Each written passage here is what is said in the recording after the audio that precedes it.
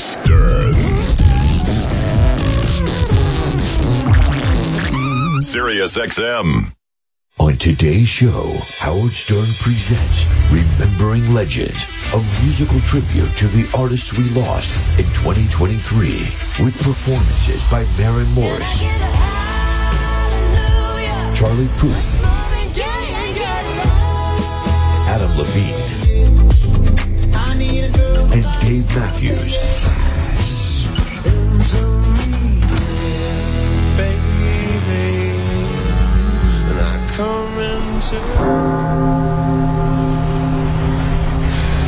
Eternal rest rest in peace. May the soul of all the faithful beloved, from the mercy of God, rest in peace.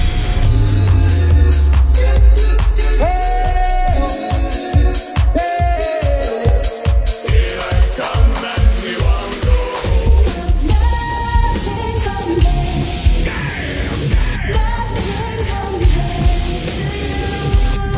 I left my heart in San Francisco.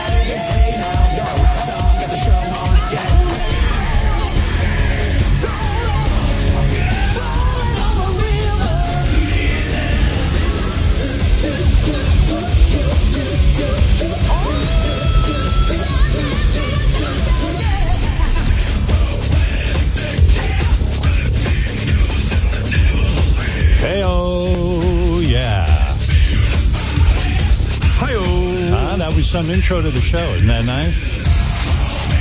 Did you like that? That was our tribute to a lot of musicians who passed away recently. We had David Crosby and Crosby, Stills, Nash & Young, Harry Belafonte, Sinead O'Connor, Tony Bennett, Gary Rossington from Lynyrd Skynyrd, Jeff Beck, Jimmy Buffett, Burt Bacharach in there, Rudolph Isley from the Isley Brothers, Steve Harwell from Smash Mouth, and Tina Turner, all mashed with Great American Nightmare from Rob Zombie. What a show. Already, only 1 minute into the show, and people are already saying they can't believe it. We've done enough already. We can just leave. Bye. Robin and I are live in the studio today, back here in Manhattan, in very busy Manhattan. And the reason we're here is we're going to celebrate some, a little bit later in the show, Maren Moris will be here in New York with us, and she's going to do a performance to honor the life of Christine McVie from Fleetwood Mac, Charlie Puth, Adam Levine, Dave Matthews. Is going to honor someone. They're all going to do their thing, and I'm really looking forward to it. So we think that'll be a nice holiday special, some great musical performances for you, for your listening pleasure, because you deserve it. You matter. You matter. You're important. I'm already exhausted. I'll be leaving. I'll leave you in the capable hands of Robin and Fred. Don't leave, because, just now when I looked up and you were, when you were behind the mic and I was over here, I just got emotional. What's going on over there? It's probably something to do with Ralph. Yeah. Because even in the coffee room, I was, just getting some coffee and thought of Ralph, and a wave of sadness came over me. And then I hugged everybody here, and I almost didn't get through that without crying. So, I know how you feel. I'll tell you the truth. I had a weird experience. So yesterday, Well, you know what it is, Robin. The reason you're emotional, you're seeing me in person behind the mic, and you're secretly in love with me. The power, Right. the glory. When you're in my presence, you know, you wouldn't be the first one who just broke down and started crying when they saw me. That happened to me. I think the second time I made love to a woman, the woman left in complete tears, saying it was a huge mistake. So you reminded me of that, and I got very sad. No, Robin, I feel the same way. Seeing you today in person, because we don't work in person that much here in the city anymore, was very emotional, and it was great to see the crew and all of that. You know, everyone is here. Yeah. I got out of my car this morning, and listen to this. So we're going to have a little Christmas party that I'm throwing for the staff after the show today. You know, for just everyone who works on the show. And I'm going to use the opportunity to tell everybody who works on this show how grateful I am to them, because we had a great year. We had some great guests and great bits and conversation and impressionists and production and, you know, everything. Everything has been just really, everybody's working really hard. There's nobody here who's a slouch. You know, all right, maybe one or two people, but they'll be fired. The thing is that, I get out of my car this morning, and who's standing there? Ronnie, the limo driver. Hey, Fred, you're here? Throw him out of here immediately. He snuck in. I didn't know you were here, Fred. Sorry about that. No, you're wonderful. I walk out of my car. There's Ronnie, the limo driver, standing there. I go, what the fuck are you doing? And the son of a bitch looks good. He does. He does. He got a nice haircut. He's thin. Looks great. Yeah. But Ronnie, the limo driver, in person, he heard I was throwing a little Christmas party for the crew. And then Robin spoke to him on the phone and said she was coming in, against my recommendation, by the way. He hasn't said once that I shouldn't come in, but every time I say I was coming in, he went, ugh. Well, you know, I saw Robin this morning, and I was expecting her to wear a mask. We all know she's immunocompromised. No, we don't know that. We you do. know that. I know it, and the whole audience knows it, right? So I see Robin. I go, what are you doing letting people breathe on you? Get out. Just get your mask on. But she's not doing it. She's going in bareback. So what can I tell you? Bare-nosed and mouthed. Yeah. Ronnie, you shocked the shit out of me. What happened? Good, I'm glad. Yeah, that was the whole idea. You flew in from Vegas. Last night. Last night. What time did you get in? Got to the hotel about 9. No kidding. Yeah. And what you were talking to Robin when she said she was coming in, you said, I'll come in? Spoke to Robin on Saturday. We talked for about an hour about Ralph and other things, and then she said to me, I'm coming in, and I'm going to miss you. And it hit me like, this is where I should be with everybody. Right. And on Sunday, I had Stephanie book the tickets, and I'm here. How long is the flight from Vegas to New York? It was a good flight. We good tailwind. It was like 4:15 coming out. By the way, I thought you looked exceptionally well. I mean, I think you look good. And, Thanks, man. I checked in with Mike Perlman. He says he loves your outfit. Oh. You're wearing Nike Air Force Ones. They're black with a little blue that match your sweater. Mike Perlman giving you high praise. Giving him the thumbs up. Yeah. Huh? And I was looking at him looking like The Rock with no hair. It was like... yeah, he shaved his head, and we think it's because of what... Oh, whoa. Yeah, there's Mike. Mike shaved his head. That's a new look. Yeah, right? Look at that. You know why everyone's saying you shaved your head? Because when Ronnie was... when you were goofing on Ronnie's look, and then Ronnie hit you with like, yeah, well, where's your hair? But at least I know it's over. When it's over for me, and that's it. So I just took it off, you know? Took it off. That's it. Yeah, but I heard you weren't happy. I heard you weren't happy once you did it, though. I mean, you know, because I shaved my beard, too, and it didn't look too good. But then I grew my beard back a little bit, and I feel like it looked a little bit better. Yeah, I think this is a good look. Thanks, Robin. So what are you going to do? Are you planning on messing with Ronnie's bagel today? He's sitting next to me today in the bullpen. Oh, is he? Yeah, No, I'm not. Nah, you got to sit back there. You're in the back today with us. I'm hanging with the guys I should be hanging with. So tell me about Ronnie's outfit. He looks sharp today. He has a great sweater, and he's got a cool pair of Nike Air Force Ones, and there's a little blue on it, Howard. If you can see it right there. I don't know if Ronnie did this intentionally. Show Howard the side right there, Ron. Yeah, I saw those when I got out of the car. Matches his sweater perfectly. And my Oh, he's got his wedding ring on too. Whatever you want to call this thing. It's got all blue in it also. It's titanium. Yep. It's matching. Okay, there you go. He's got a blue. What is going on, Ronnie? Ronnie, what's going on? How did you manage to coordinate your outfit so well? Who dressed you? Nobody. No one? No. And where did you know to get these Air Force One sneakers? I just went to, what is that, Foot Locker, and I saw them. I liked them. Wow. Yeah. Are you impressed? I'm very impressed. He looks great. I think living in Vegas for him, his mind is a little bit more at ease right now. So he could take the time to kind of like pick out a nice outfit. He's not all stressed out. He looks great. Don't you think that you helped him by critiquing his bad outfits with those skulls and the cut off sleeves? The glasses. The glasses. Yeah, I think that took a little bit of a toll on him. You know, Not really, dude.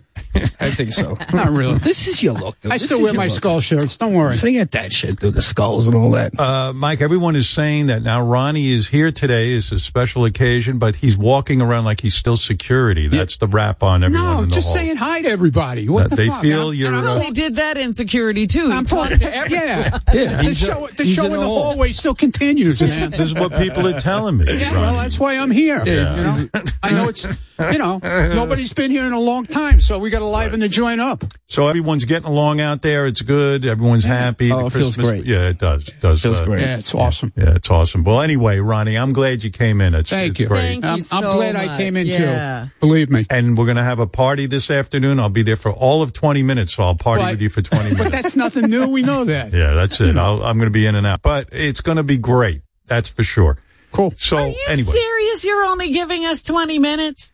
Listen, Robin, what am I going to do? I am going to address our troops to tell them how great they're doing, and it's no bullshit. We got some of the most talented people working here. And we're going to, and Fred, fresh from his triumph with the Ralph song, I mean, it's going to be emotional. You're not going to sit and talk to Fred? No, I will not. I will not. It's once a year, Howard. I saw him in the hall. I went, oh, it's Fred, and I kept walking. I touched his arm, though. I did that. Okay.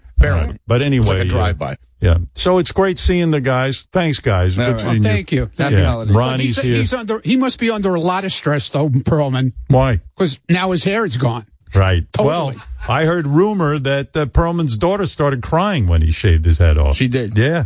Yeah, she was upset when she saw it. Really? It is startling. He does look, you're not, you do look different, man. Yeah, it's weird. It's weird. It's a little jarring. It's I jarring. guess. Yeah, right. Yeah. So what are you going to do? You're going to keep it? Or I got no choice, man. I mean, what am I going to do? I can't What, are you going to wear a wig? Yeah. I mean, what am I, I'm not, Put a little glue up there, slap it on, No disrespect to Sal. I mean, he's done, his hair looks great right now, I think, but he's done a ton of work to it. Yeah, he gets hair transplant. Yeah, he did it. He went through a whole thing. I'm not doing that. He's constantly going through shit with his hair. I'm not trying to fool anybody. And I still think he's using, some kind of powder to fill it in. Yeah, he's got That's right. But he does look great, though. It looks great. It looks good. So, Robin, you said hello to everyone when you came in. You saw Ronnie. I didn't see Mike while I was going through the halls, and I didn't see Sal. Yeah. Did you see Fred? I mean, I didn't last time. Yeah.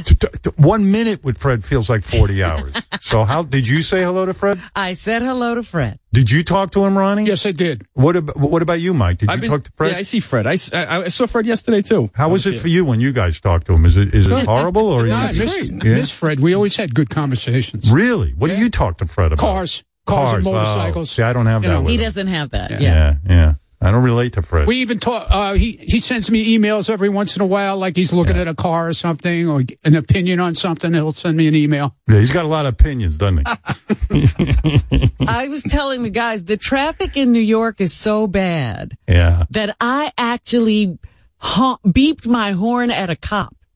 Really? Last night coming into the city. That's because she was, we were narrowed down to one lane of traffic, and she had her car door open and was getting something out of her car, and I just hit the thing and went, oh, she's a cop. Well, I think we're on gridlock alert here. It's really awful. I had to come in yesterday and, I'm coming in. I had to stop off at my mom. Yeah. And I don't know, my mom was like, I had it all planned out to get into the city before rush hour. And I don't know, my mom got all chatty with me. Really? Yeah, because usually she throws me out after 10 minutes. Like, I'm tired. I have to go to the bathroom. It was, that was pretty depressing, though, because she just lays in bed all the time. And Well, what was she talking about? Well, she talked about Ralph. I wasn't going to tell her about Ralph. Oh. My sister told her. We'll see you later, man. I'll see you later. Bye, guys. Keep your head covered, Mike. You can catch a cold with that bald head. My sister told her about Ralph, so that caught me by surprise. Yeah. But she didn't seem too moved. Like she was like, I know Ralph, but she's only consumed with herself now. In the old days, she used to care about stuff, but now it's just like, I walk in, it's the same story. Where's Beth? Did Beth come? Oh, jeez. I go, no, Beth's taping the kitten bowl, so she couldn't come in with me. With the kittens? Yeah, with the kittens. Is Beth angry with me? No, Mom, Beth isn't angry. What? Hey, Beth is happy with you. She's happy. Is she angry, though, with me? No, that's what I'm saying. She's happy with you. I mean, she's fine. Like, she's normal with you. I don't even know what you're talking about. Tell Beth I'm sorry if she's angry. Oh, my God. I go, Mom, I don't know what you're talking about. I told her when she got stung by a bee, I said to call Dr. Schwabman. I shouldn't have gotten involved. Mom, please. Still thinking about that? I said, but she lays in bed doing nothing all day. Oh, my goodness. I go, how's your pain? I'm in pain.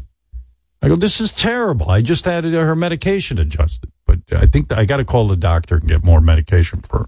How much more medication can she have? I don't know. Then I was talking to her aide, and she goes, she spends a lot of time in the bathroom. I go, Mom, you got to stop spending so much time in the bathroom. What do you think? I want to spend my day in the bathroom? What am I going to do? I wish I didn't have. I go, okay, I'm leaving. I'll see you later. Wow. Then I was talking about her shitty childhood. That she likes talking about. She does. Yeah.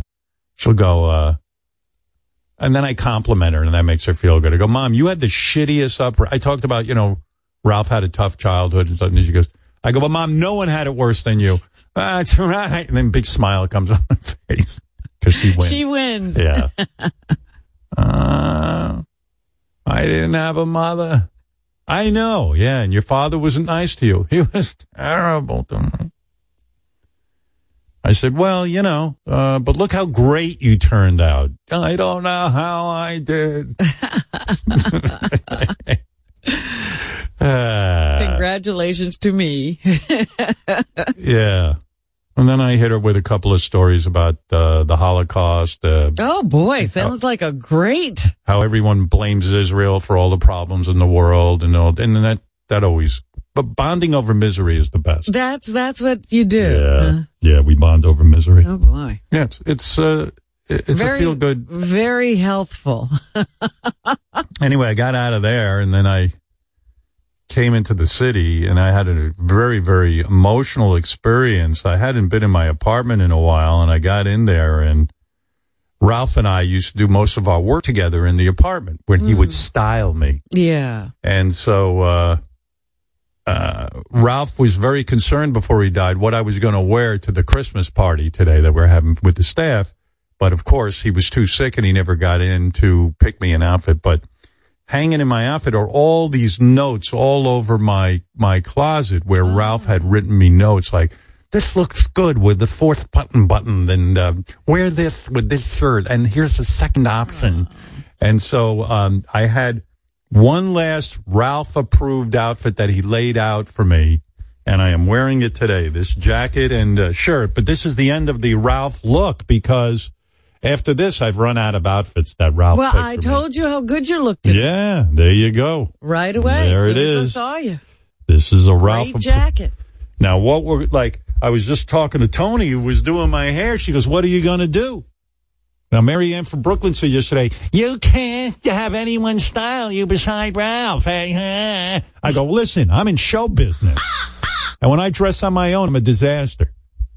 What did Beth say? Did Beth say anything about... Beth said to me, well, first of all, I was dressing on my own to come into this, and she goes, you cannot wear those pants to the Christmas party. You need to put on a black pair of jeans. I go, honey, what are you talking about? These are nice jeans I'm wearing. No, you need to wear... I go, here we go. Where's this Ralph? This guy died on me. I mean, how selfish can you be when I'm walking around in the wrong jeans? When you need him. How dare he? How dare he not be here? I can't be trusted with these decisions. You saw early Letterman appearances. Take a look. Ooh. That's when I was working on my own. It was a disaster. But anyway. How dare you? I walk into my closet and I see all these notes from Ralph and I started to cry like a baby. Of course. Wow. It hit me. I was like, what the fuck is this? I'm America's hero. I'm the most macho. Generals tell me how brave I am compared to even soldiers dying. And what general? General Electric and General Tso. And General Mills. General Mills. Yeah, famous General Mills. No, I mean, I got so sad. Yeah. I saw, like it goes, keep this button to the fourth button. And I got so upset. I go, Ralph, what did you do? You waited so long to go to a doctor. I started yelling at him, and I was crying. I got so sad for my buddy. But anyway, so I saw that he had one last outfit. Ralph had this, like one of those mannequins hanging in my closet. That has a mannequin in my closet, and he had this on there. And I said, I'm going to wear this. Yeah. The mannequin has a much better body than me. Sometimes I look out at these outfits that he puts on the mannequin. I go, yeah, looks great on him. That's how it's supposed to look. Yeah. And then I put it on. It never looks right. Well, that jacket fits you very well. Ralph actually designed this jacket. Really? Yeah. With my buddy Anthony. Yeah, this Ralph designed this himself. Nah, well. Sad. Yeah. What can I tell you? Boy, Fred, I was walking around singing that song you wrote. Oh, Fred, yesterday. This morning I heard it again, and that tore me up, too. Man. Yeah, you got a hit on your hands. I tell you, Pat was just so terrific. Pat Monahan and the rest of the guys in Train, they did such a fabulous job with that. I mean, it was just so honest and true. Well, you know, for a second I got worried that Pat Monahan might run off with Fred to write the next album, and I said, yeah, he might be calling still. I'd say that's highly unlikely. When he got up off the couch, he flew out of the studio. Didn't give me a second look. So there you go. There you go. But I can't wait to see his Broadway play. Speaking of, and by the way, Robin, Pat wants you to come see it. Did you get my message? I just saw your message this morning. I told you it was a mess getting into the city, and I had dinner with a friend, and so I had the last evening was a blur, and then I think when I got home or got to the hotel and finally settled down, I looked and I saw that you had left a message. Yeah. Yeah, I leave Robin messages from Pat Monahan. It's like I'm a go-between. I never thought one day I'd be so famous that I'd get to, like, pass messages on to Robin. He gets to tell me what other people want. Right. Well, anyway, I gave you Pat's number. Now get in touch with him if you want. All right. All right. By the way, speaking of music, and we're going to have a whole musical show today. It should be a lot of fun. I told you, Maren Moris will be here with me. She's so fucking attractive, that Maren Moris. I go on her Instagram. She wears outfits. She had one outfit on. It had to be taped to her body because everything was practically showing. And it's her favorite outfit. I hope she wears it here today. She said it's her favorite outfit? Yeah, she says it on Instagram. She goes, this is my favorite outfit. And I'm like, it's my favorite too, honey. That is one attractive woman. Ay, ay, ay. I got to forget the music. I got to ask her who's dressing her. Maybe they could have. Well, do you want that kind of outfit for yourself? Yes. I mean, no. Anyway, Maren will be here. She's going to do a tribute, as I said, to the wonderful Christine McVie. And what a Christine McVie. Great singer, great songwriter. Great songwriter. Lest anyone forget, not only did she, she wrote some of the most, or co-wrote some of the most famous songs for Fleetwood Mac. Some of their biggest hits. For example, and who can forget this?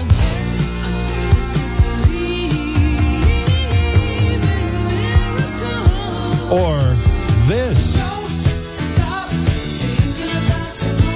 Or how about this one? You can take me to paradise. And then again, anyway, she's written a million great songs. So we're going to try on today's show with Adam Levine, Charlie Puth, Maren Morris, and Dave Matthews to honor some of the people we lost recently in music. And we thought that'd be kind of a fun way to do our last show before Christmas.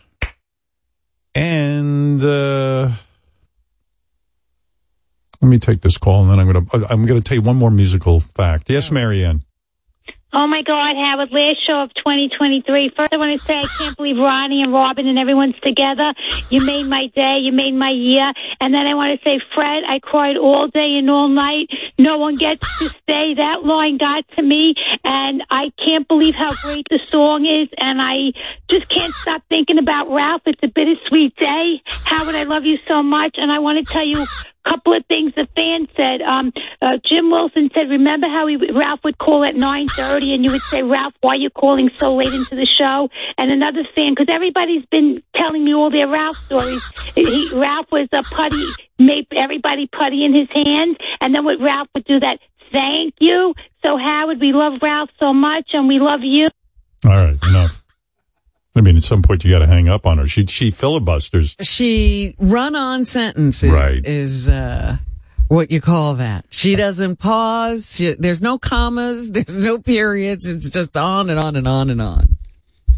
By the way, I meant to tell you, really go on Maren Morris's Instagram. She recently posted a picture of herself in the mirror in her underwear. Oh! Yeah. Yeah. It's a fabulous picture. I mean, fucking ridiculously fabulous. You should do, you know how these people get these viral, posts?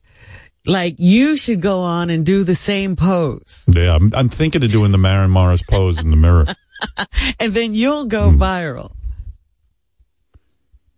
You know, I'm also very proud of Maren because, you know, not only do I love her music and think she looks great, but she does take a stand on things.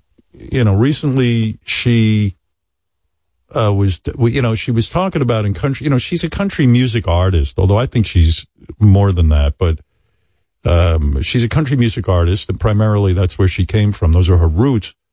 And she spoke out about there's a certain faction in country music that, you know, takes pride in, you know, we don't like transgender, and we don't, you know, and fuck Budweiser and all that. And she was very disturbed by it all and wanted to disassociate herself with that. And I thought that was pretty great, because most musicians I know, they understand one thing. You got to bring a lot of people to the table. It's like running for office. You don't want to piss off any section of your audience. But she spoke out, and I thought, good for her. You know, I like that. So there you go. It's up to the women. I mean, I don't know what you guys are doing. Nothing. Cowards. Women have to speak up. I won't even speak up to Fred. What do you think of that? I'm afraid of him.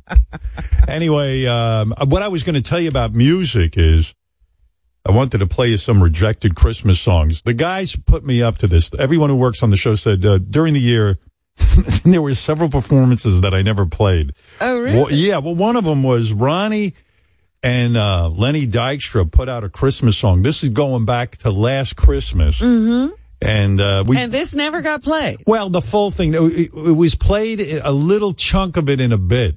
Okay. But the full song was never played because these two, I mean, they get so filthy. I mean, I thought it was too much, but anyway, here it is. Mamet said I should play it on the air. I scrapped this. It was, Last Christmas. Last Christmas, I ate out your cunt. But the very next day, we had anal play. Next time, douche out your vagina. And enema out your asshole. There you go. That was the full version that I never played. Everyone felt you should hear that. Derek Jones said to me that in 2017, George Takei, the lovely George Takei, recorded a Christmas album promo for us. And a few of the songs ended up on the editing room floor, including this one. Here is George's version of Oh Holy Night. Your hole is tight, my Asian cock is throbbing. Lick on my nips, and then we'll watch some porn. I don't know why that ended up on the editing room floor. I mean, we're like, we leave very little on the floor. We use most of everything. Yeah, I wonder why this one didn't make it. I don't know all the, it might have been me. I don't know what it is, or it might have been we had a sudden shriek of decency. I mean, these songs, this one is a gem. This got cut. This is, George singing his take on Little Drummer Boy. He told me on his supple round bum. An anal ring for me in his supple round bum.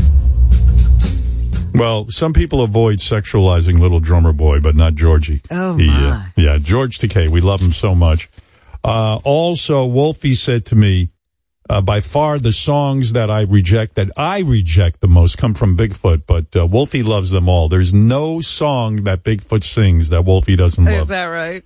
He begged me to play you this. This is, there's two of them. This one is called Silent Corpse. This is, I guess, imagining what it must be like when Bigfoot has a dead body around. Silent corpse underneath my floorboards, covered in flies. Makes my cock rise. She's not embalmed. She smells just right. She made me angry when she was alive. Sleep eternally. Yeah, there you go. As I pull out my weenie. Oh, boy. Yeah. Well, in his defense, he doesn't know what he's singing. Yeah, but who wrote that? Yeah, that's the problem. That's why I rejected it. Wolfie, I got to admit, I don't know why this one was rejected, because I do love this one. This is Bigfoot singing Silverfish. Silverfish. Silverfish. Small, scaly insects on my body. Biting me, sucking me, in my hair, they lay their eggs. I like that one. I can picture the silverfish crawling through his hair. I really can. I love it.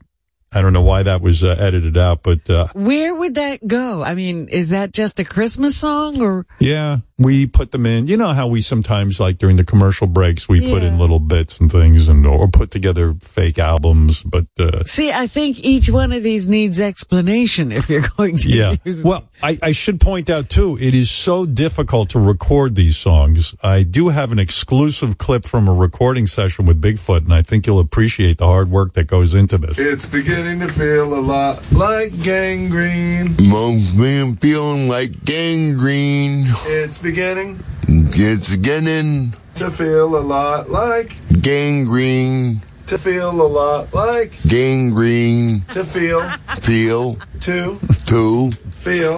like a lot like feel like a lot like gangrene. Yeah, Richard works with him on these songs, and it's quite challenging. Yeah. Endless patience is what it takes. Yeah, well, here's the finished version. It shows you the hard work that goes into it. It's beginning to feel a lot like gangrene. My foot is black, crusted over. One of my toes snapped off, and I ate it. It is. It's beginning to feel a lot like gangrene. My toes are black. There you go. Oh, yeah. Oh, you're here. Yeah, hi. Hey, what is it like to record? What is it like to be in a recording session with Bigfoot? Well, first, and sorry, Bigfoot, if you're listening, you got to get through the smell. You know, it doesn't. And that's coming from me, so. Yeah, right. Yeah. But yeah, it's like you kind of most of the time go one word at a time. It ends up very choppy. Yeah. He doesn't read. He doesn't really retain information. So it's a challenge, but it's worth it. I think him sounding choppy is even funnier. How you doing, buddy? Good to see you, buddy. Good to see you in person, huh? Yeah, it's awesome to see everybody today. I love it. I was laughing. Robin. I was laughing. Robin hugged you today. I was like, ooh. I told her I showered for her. He has he's already done his Christmas shower. Yeah, my Christmas tradition, my one shower. I said to myself, Robin's been locked up so long, she's hugging Richard. I mean, I was surprised. Yeah. I didn't make any moves. I waited till she put her arms out. Oh, yeah. Okay. You don't want to hug Robin when she's not ready for it. I'll tell you that. I could have gone hard. Well, good for you, Robin and Richard hugging. I mean, wow, and I think she hugged Fred too. I hugged Fred. She went around and hugged everybody. I didn't hug Fred. I just said, hey, buddy. And you touched his arm. I touched his arm and I moved on. She hugged me because I showered in the toilet. Yeah, piss cakes under my armpits. Look at you, Richard Puppet. Good. You look great, and you showered. Toilet water, you know, that stuff that's supposed to cause a fragrance doesn't come from the toilet. I use real toilet water. Meanwhile, in true Richard fashion, Richard stayed in a hotel in Newark last night, and the toilet didn't work, and the bathroom was covered in pubes. No one had cleaned it. It was. Yeah. I didn't even bother complaining. I was like, you know what? I'll just go to sleep. Right. I'll deal with it. It was very gross. What did it cost to stay in a hotel that the toilet doesn't work and it's covered in pubes? With taxes and fees, $140. Jesus. You could have been in Manhattan in a rat-infested hotel. Not for that. Trust me, this time of year around Christmas in Manhattan, it's crazy. Can you imagine you paid $140 to be in a hotel room with pubes? And you have to clean it yourself. I guess you're supposed to bring your own sheets and everything. I didn't even bother cleaning the pubes. I didn't want to look at them. I just closed the bathroom door. I had to come here to take a dump this morning. Nice. Yeah, we know. All right. Very good. Thank you. Annie, you're on the air in Maryland. Merry Christmas, Richard. There you go. Merry Christmas. What a show. Big show today. Annie in Maryland, you're on the air. Oh, my gosh, Howard. Thank you so much for taking my call. First, I wanted to mention that I lost my dad this year. And a few months ago, you've been such a gift in making the hard times a little bit easier. And I was going to bed last night thinking about Christmas and the Christmas special with the Island of the Misfit Toys and how your show and your Whack Packers and your Richards and your Sals and your Benjis are all a bunch of misfits. But I would so much rather be on your island than anywhere else. You think Benji's a misfit? How could you say that?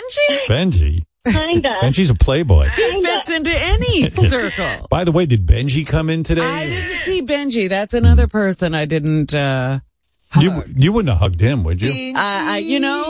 It happens when it happens. So I would have had to see Benji and know what was going to happen. You really are lonely. Lonely? Yeah. No, I was just happy to see everybody. Oh, Benji's coming to the Christmas party. Okay, so there you go. You'll get your I'm going to be there when you hug him. I want to see that. All right, Annie. Sorry about your dad. Okay. Hey, look who's calling in. Oh, man. Ooh. Jeff the Drunk's back on the show. What happened? Why'd you break down? I thought you quit the show. I'm calling to say welcome back to the studio. Oh, wow. What's going on? I mean, I forget why you quit the show, but why are you back? Because I felt the need to call. Now, Jeff, in his last conversation with Chris Wilding, said, never contact me again. I mean, he was dead set against being on the show. Jeff was angry because during my Bruce Springsteen interview, I didn't pick up the phone.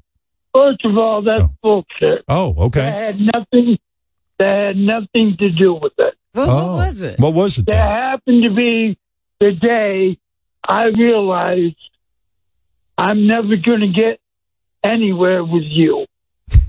You're never going to look at me different. Then what? And, Jeff, I'm going to say this one last time in the spirit of Christmas. I know your view of me is that you made me. And that's great that you feel that way. And you know what? No, I didn't think. I just said I had a part of it. Okay, and that's fair. I didn't say, you ain't nothing without me. All right. I ain't saying that. All right. That's fair. Just saying I was part of it, and you treat me like frickin' shit. That's all. Well, let me explain. When Jeff says I treat him like shit, I'm just in the spirit of Christmas and bonding. I like Jeff. Yeah. And Jeff is a caller. But Jeff has an attitude that when he calls in, I should immediately pick up the phone. And there are days I don't even get to his call, which is true. But you don't get to any calls some days. Some days I can't get to everyone. And then he says, well, you picked up on Marianne. I go, yeah, well, some days I don't pick up on Marianne. I pick up on you. But so I don't think I can ever satisfy Jeff's inner feelings that no one appreciates him. I do appreciate Jeff. I like Jeff. I think Jeff is funny, and it's always good to hear from him. He's one of the longtime callers to the show. But, you know, in all fairness, I'm doing a radio show. I can't always get to Jeff. There's thousands of people who call in. And that was another thing. What? You said, why do you keep calling in? That's what you said to me. Yes. And that's when I realized I'm never going to get nowhere because... Chris, didn't Jeff say he helped get me my contract at Sirius? Yeah. I did. How did you How did you do that? I don't recall you really being a part of that. Who did you talk to? No. Because you know how. How? Jeff Buchwald. Right. Jeff, I mean, you are entertaining to listen to, but sometimes you're not even entertaining to listen to. I mean, you know, you gotta, and same with me, and same with everything. I mean, but you can't claim you got me my contract at Sirius. That's crazy. I said I was part of it. Well, that's true. I didn't say it was the sole reason for you becoming a billionaire. Oh, now you're a billionaire because of Jeff. Yeah. Well, Chris, what do you have to say about that? Well, I just, like you said, Jeff told me to never contact him again to the point where I, really felt it was serious. And I'm just wondering, Jeff, are you back in the mix now? Are you back in the fray? Can I call you? Can I get updates? Or are you going to, rage quit again after today? Yeah, everything's a bet. Everything is a bet. That's it. What? That's why I wasn't going to call. Bet. Oh, it's a bit. Everything is a fucking joke. Well, let's not make a joke today. I'm excited. My whole life is a joke. Let me say something. Everybody laugh. Not me. Okay? Bye, Jeff, guys. Jeff, wait, I have a question. Jeff, Whoa, Jeff, wait. I have a question. A serious question. Hello? Oh, he's gone. Yeah. Oh, okay. Oh, Jesus.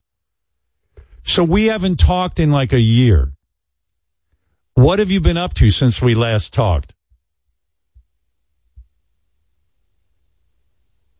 Fuck off.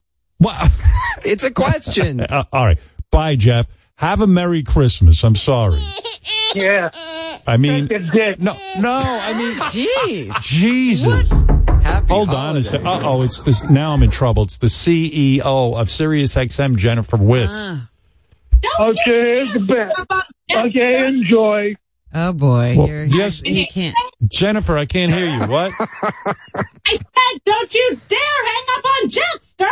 Without him, you're nothing. We're getting in the whole last hour of the show. Tell Adam Levine not to bother coming in. It's going to be Jeff all day long. Well, so you're saying you did hire me because of Jeff the Drunk?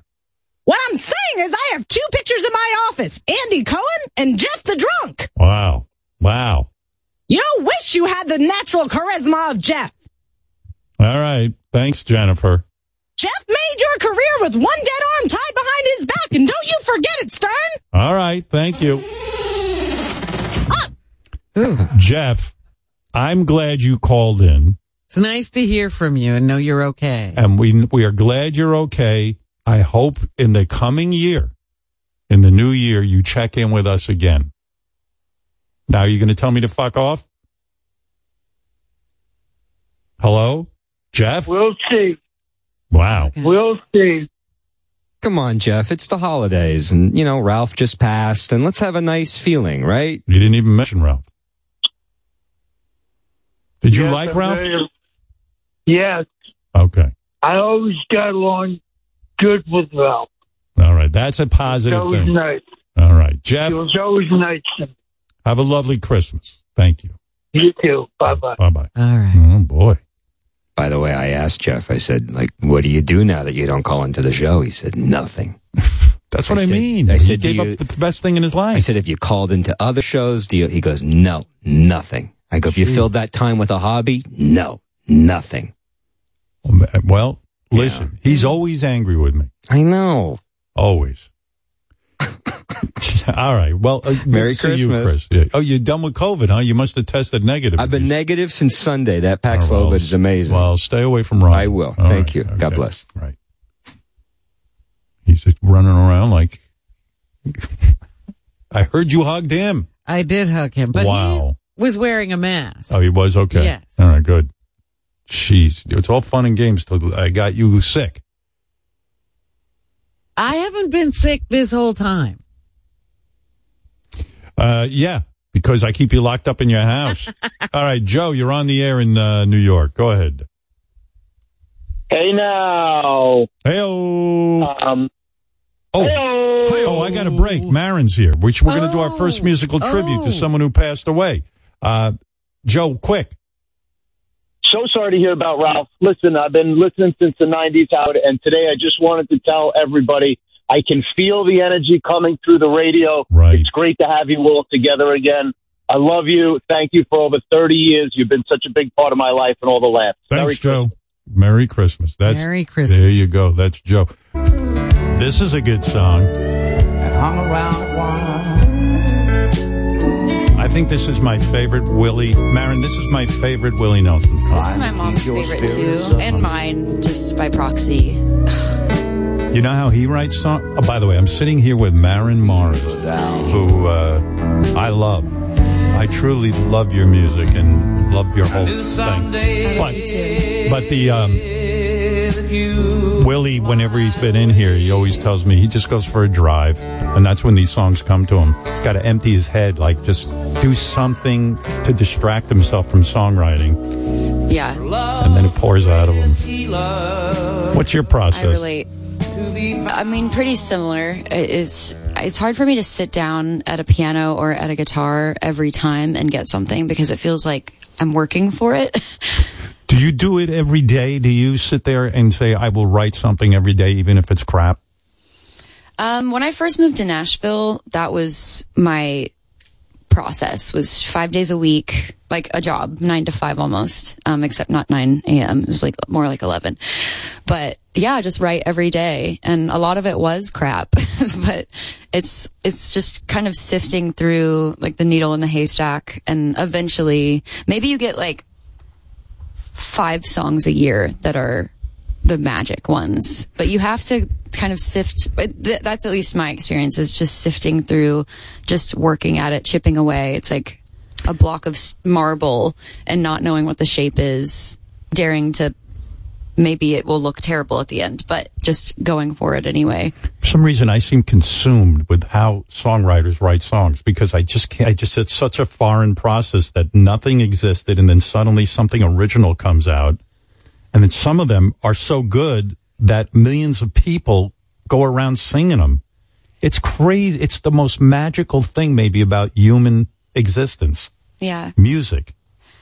Yeah. I mean, I think just making something, whether it's music or art or conversation, I don't know, there's just the creative access of your brain.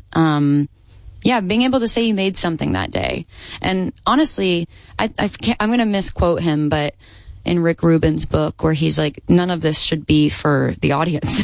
He's right. It should be for you.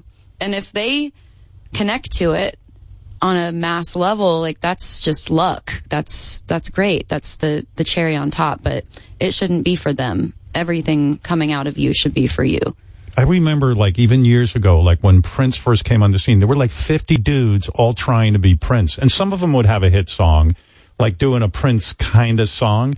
But it never works when you go, oh, this is what's hot right now. I'll write a song like that. Yeah. Rick's right. Mm-hmm. Same with radio. I mean, I never thought about, I just thought about what I thought was funny. I didn't think about what somebody else might think is funny, you know?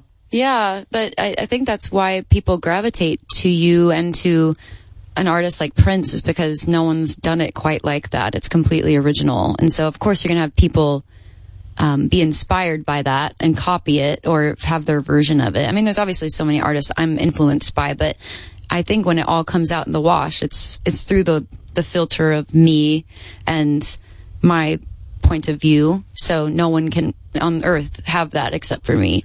There's this one fact. I know I brought this up to you when I've, met you before. I still can't get over the fact that you got rejected by American Idol. I cannot believe, I watch you sing. I mean, what a bunch of idiots those guys are. Who was it? Was it that Simon Cowell when you did, or was it, who was it that rejected you? I think those were the judges still. I can't remember the year. Like Simon and Randy and whatever. Paul Abdul. Yeah, but I won't, funny. I can't even slag them off because I didn't even get past the first open call audition with just how is that the possible? producers. You sing beautiful. I mean, what did you just have a bad day? No, I killed it.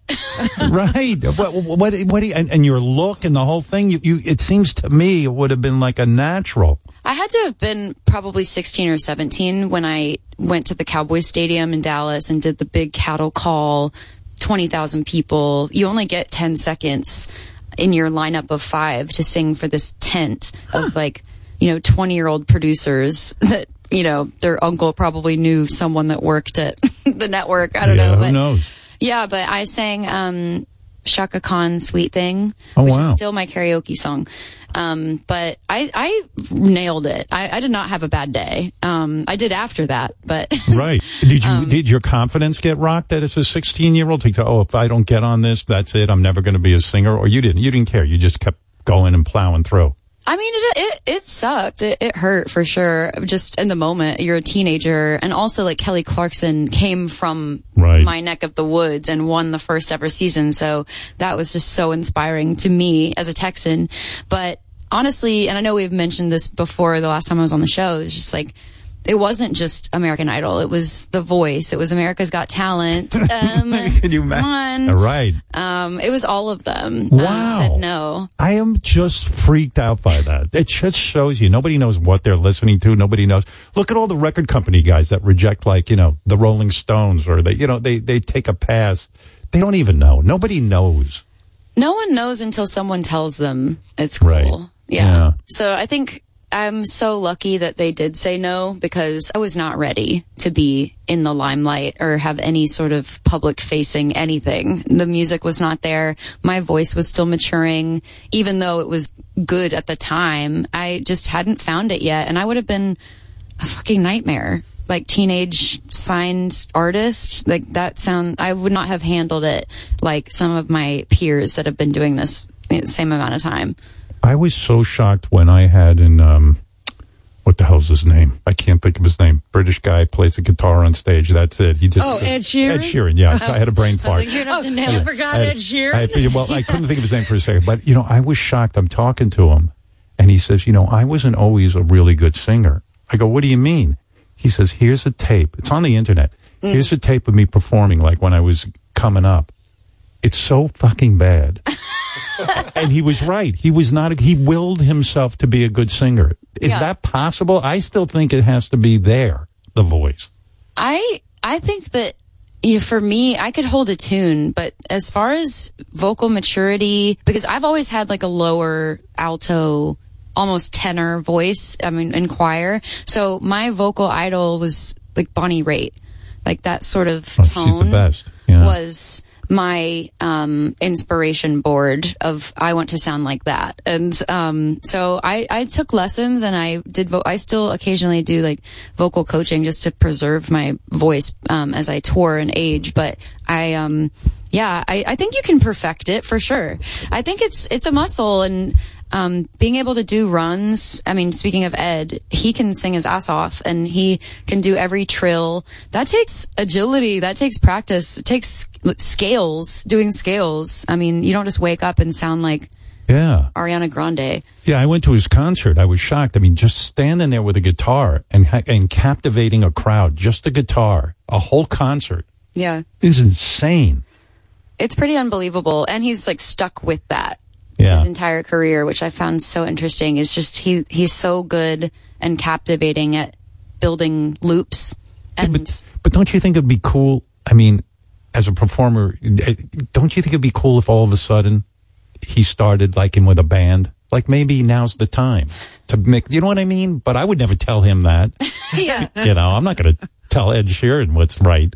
Yeah, me neither. Absolutely not. Where do I get off? But he's performed with a band. I've seen him, you know, on award shows perform in that capacity, but I don't know. I mean, he's got a thing. By the way, I am still obsessed with a couple of performances you did, especially, you know, I love that song, Girl. Yeah. That fucking riff is so chilling to me. And I was thinking, I don't think I ever asked you, well, I'll play it for people. I mean, everyone knows the song, but here it is. This thing. Exactly. To me, this is a great riff. It's not a complex riff. It's just the most moving. I could just listen to this on a loop over and over again. And then you come in with this. I'm overwhelmed. I really am. Thank you. That's Greg Kirsten. Who came up with the riff? You did, right? Greg Kirsten. Oh, who I Greg wrote did. It with. Yeah. Oh. And where were you when he brought you that riff? I was at his studio in LA. We were just writing for a few days with my friend Sarah Aarons, and I think this was our first song of that week. It was Girl. And he's always noodling. He has so many guitars, so many synthesizers and keys, and he just came out with that, and I was like, what is that? It's so simple but resonant, and just the shit's unflattering, like flew out. But in other words, he's noodling in a room with you. Yeah. And he says, hey, what do you think of this? He doesn't even say that. He just starts noodling. Mm-hmm. And it's up to you to go, oh, wait, what's that? Yeah, pretty much. Like that moment could have gone by. You could have just not responded to that riff, and then he would have picked out something else. Yeah, he could have changed keys, he could have changed instruments, and we would have lost it forever. So it's kind of wild when you think about it, how I hope it's not stressful. Sometimes it feels stressful, like, God, we have to get something today. But he played that, and it's obviously coming through, like he's at the board, and so the amp is probably out in the actual tracking room. So it's going through all these amps and whatever, but it's super compressed and fuzzed out, but That's cool. Yeah. We like that. And I had no idea where we were going. I didn't even think maybe they record it, and then he finds words that fit those like vowels and mouth sounds he was making. And so when you go and read the lyrics to Karma Police or Airbag, like I love OK Computer, the lyrics at some moments make zero sense to me, but it doesn't matter. It doesn't. I'm going to listen to it and be high and enjoy myself. How does he hate the song Creep? Like what they hate that song. Yeah. The band hates that song. I think I can't speak for them, obviously. I would think that if I had to guess, and I don't know the whole backstory of why they hate that song, it's just that there's so many artists that don't like their biggest hit. Why is that? Are there songs you've written that you go, you know what, that shit, I don't like it? Not that were successful. But, right. Luckily, like, I think because, I don't know, I'm really comfortable with the amount of success that I've had. I don't feel like anything has been overblown or scary. Right. It's all been very manageable to me. So if you had a year like Taylor Swift just had, would you think that would send you into a spiral?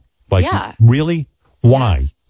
Because I'm naturally reclusive, and she might be too, but I don't like, I'm really comfortable with this amount of success fame, which is a medium amount. I think if I raised any further, I would not leave my house, which I rarely do anyways.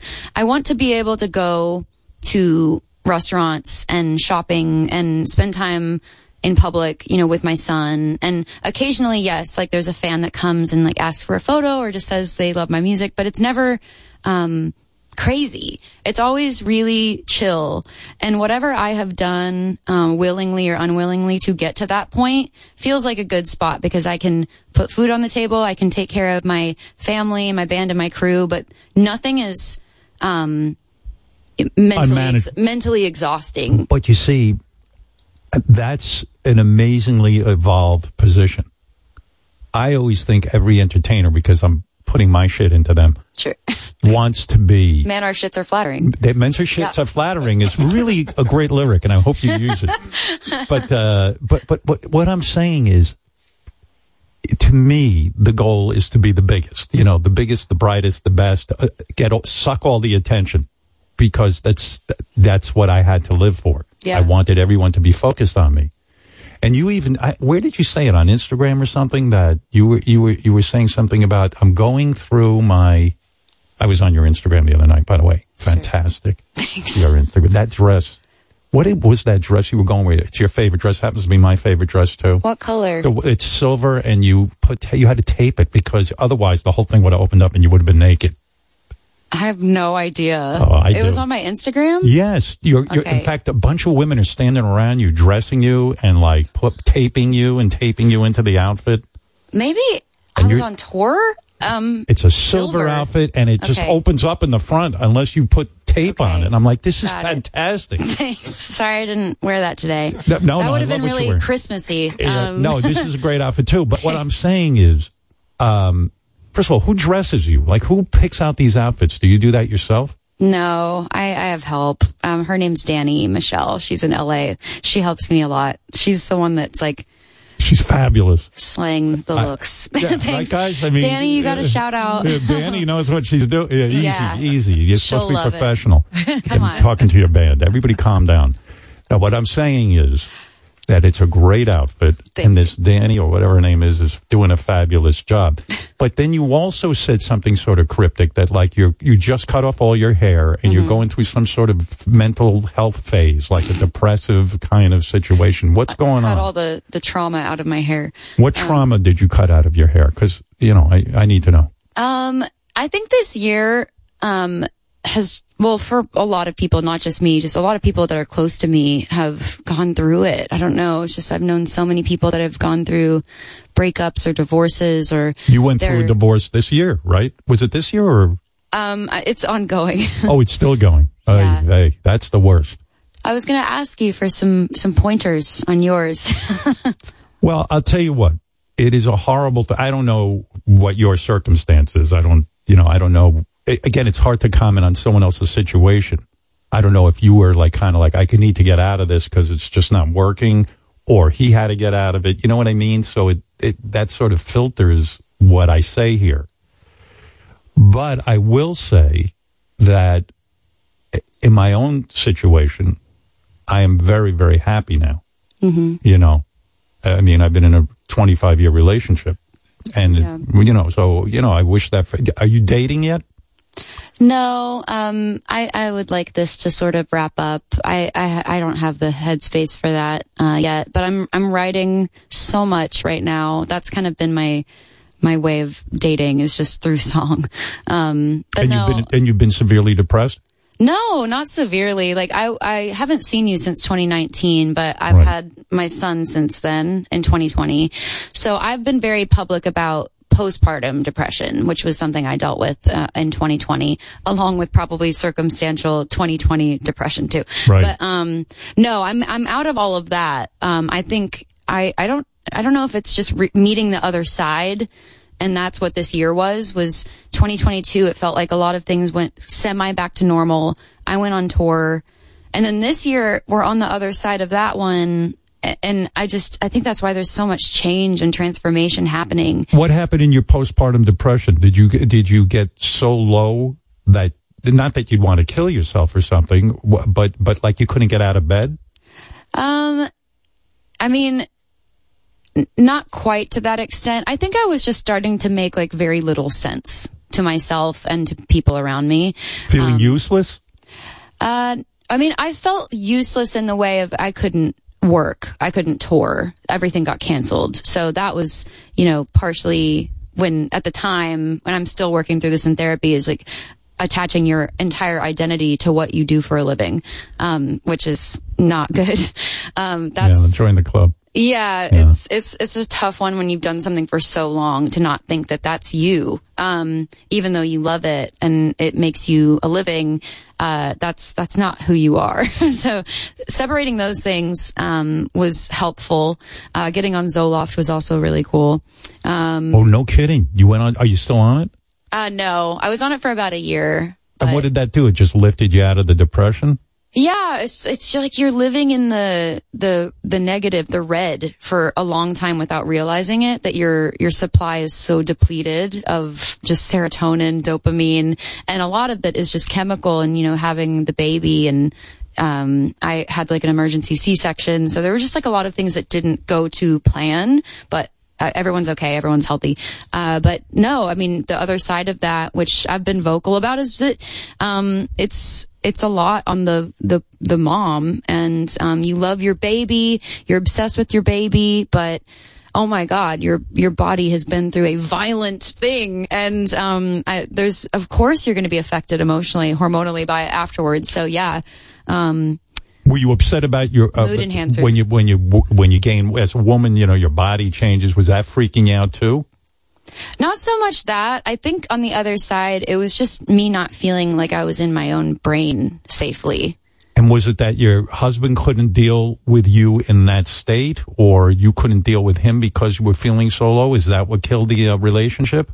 No, he was actually the one that brought me out of that state. Wow. And made me recognize that I wasn't acting like myself. So I really credit him and like a lot of people that were close to me for being like, Maren, you do not sound like yourself. You're making very little sense. Like you're wanting to go like have someone live elsewhere, like have Ryan, my husband, like live elsewhere, and you just stay with the baby because you like don't want anyone around. And I was like, yeah, that doesn't make any logical sense. I'm glad someone told me that.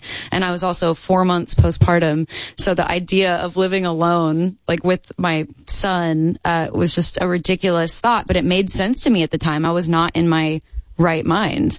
So yeah, with my loved ones, helping me realize that, and then also therapy, doing phone therapy at the time because it was like peak COVID. Right. And then, yeah, getting on antidepressants was the trifecta of getting out of it. And there's no shame in that. I mean, but don't you feel defeated sometimes too? Like you go, oh, I'm not going to go, like going on medications. Like I better not go on that. I better not go on that. That's like, it's like a last resort, but it's not a big deal. Yeah. And I think the fact that it's not habit forming and just having conversations about it like really destigmatizes the fact that like, first of all, it takes several weeks for it to even rebuild everything. And so you don't feel it right away. The cloud lifts kind of slowly. But once it does, everything just seems more manageable and you're completely yourself. You're in your body. You've got the same skills, motor skills. It's just, it lifts the fog. How did you know to go off it?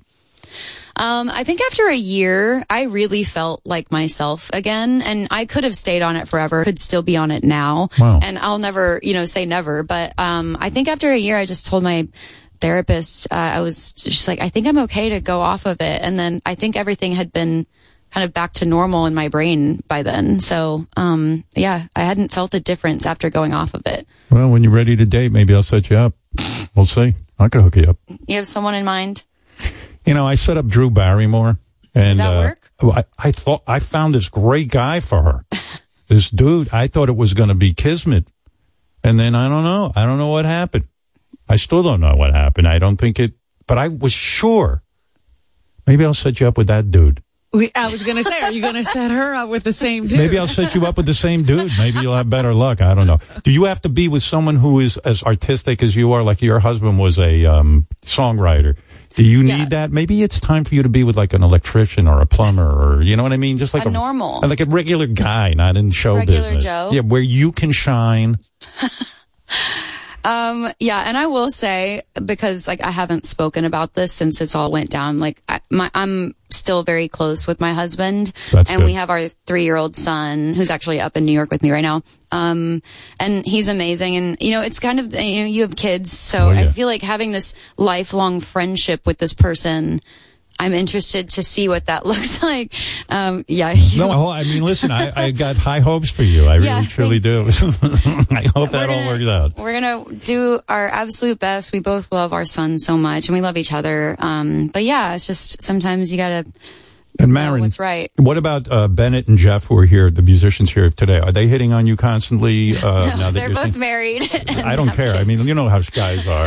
I could see Jeff leaving. Jeff's the newest addition to our band. Hey, Jeff. He was on the road all last year. He used to be crew and graduated to band guy last year. Now that's very rare, right? Glow up. Story. You mean Jeff? Cinderella story. You were a musician and you had to sit there and like do the setup and stuff and and schlep equipment around. Oh yeah, I was doing load-ins. I was doing the whole thing. Yeah. And were you like Maren? Would you recognize me for Christ's sake? I mean, what do you have me schlepping equipment? I could play this piano. No, it was never as much like that. I like to think it was more just right place, right time, as a lot of things. Well, I heard him sound checking the keys one day, like line checking. And I was Let me hear what you heard. Okay, Jeff, sure. play this. You were playing what some were you like playing? Disney song, or I can't remember.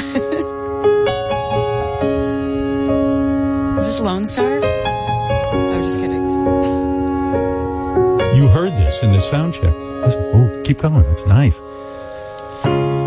Look into my eyes. That's the song. Wow.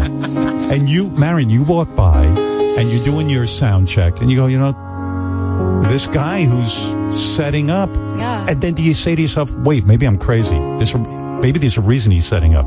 You know what I mean? Like, it didn't make sense that he was really good at keys and then was doing our tracks. Right. So it's not very often you see like tracks guys that be amazing keys players. A lot of them are drummers that run tracks side stage. So I was like, is that someone? I said, who is playing on stage right now? And someone was like, it's Jeff. And wow. But we have said, like, jokingly from the beginning, that Jeff had this planned from day one. He was like, I'm going to yeah, but he put in his time for like a year. He was make sure Maren's outside when I do this sound check. All part of the plan. Did you used to go home to your wife and go, Jesus, what's wrong with this Maren? Why doesn't she recognize me? Were you plotting? I know what I'll do. I'll go on stage and start playing piano, and then Maren will right as she walks by. Right. No. There was never a plot, but I guess I would say anytime that there was the chance to sound check, a few times I might play a little bit of something here or there and just see what happens. Tickle the ivories. It was not as thought out as you might like to think it was. It was a lot more. What's organic, funny is we had other people auditioning, so to speak, and they'd come out and do shows. And this is Bennett, by the way. Bennett plays guitar. But Jeff would always hear our feedback on, like, well, he did this right, and he did this, maybe not so good, and so I don't know. There was I did get the inside word. I had a little leg up. How long have you been playing for Maren? Over 8 years now. No kidding. Yeah. Ugh. Wow. Working on my decade here soon. Yeah. And no romance between you two, huh? No, I think the first time we met, our friend, who's actually in our band now, Rachel Beauregard, tried to set us up because we both had gone through a breakup. Why do you look at me with that face? Well, I'm not trying to look with disdain. Well, we both had gone through these massive breakups at the time, and then our friend Rachel, who's in the band with us now, set us up. This was 9 years ago. Right. And we didn't even go on a date. We were just all at a show. And I think at that moment I was like, he's cute, but probably not getting that vibe. But I saw him play steel guitar with a friend of mine, and I was like, God, that guy's really good at steel guitar. I wonder, I'm going out on the road. He can probably play real guitar too. I'm going to call him and have him come play with me.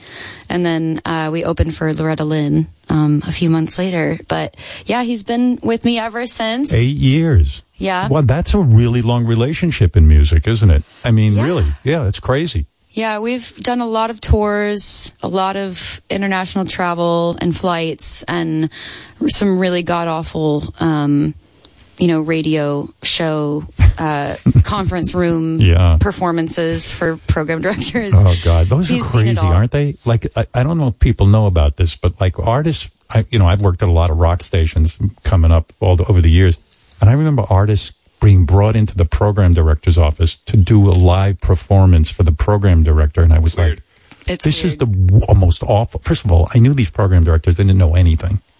They didn't have a clue. And it was ridiculous. It was demeaning in a way. It was so strange. I think it's the smell of cold cuts and the fluorescent lights and the just empty conference room chairs, and just the one is full with the PD director's ass. And then we have to, like, at 7 a.m, just like whip out My Church, like one of my first single, and it's so hard to be charming at that hour. Yes, your first and single. Sound good. By the way, you won a Grammy for this. Good song. Thank you. Yeah.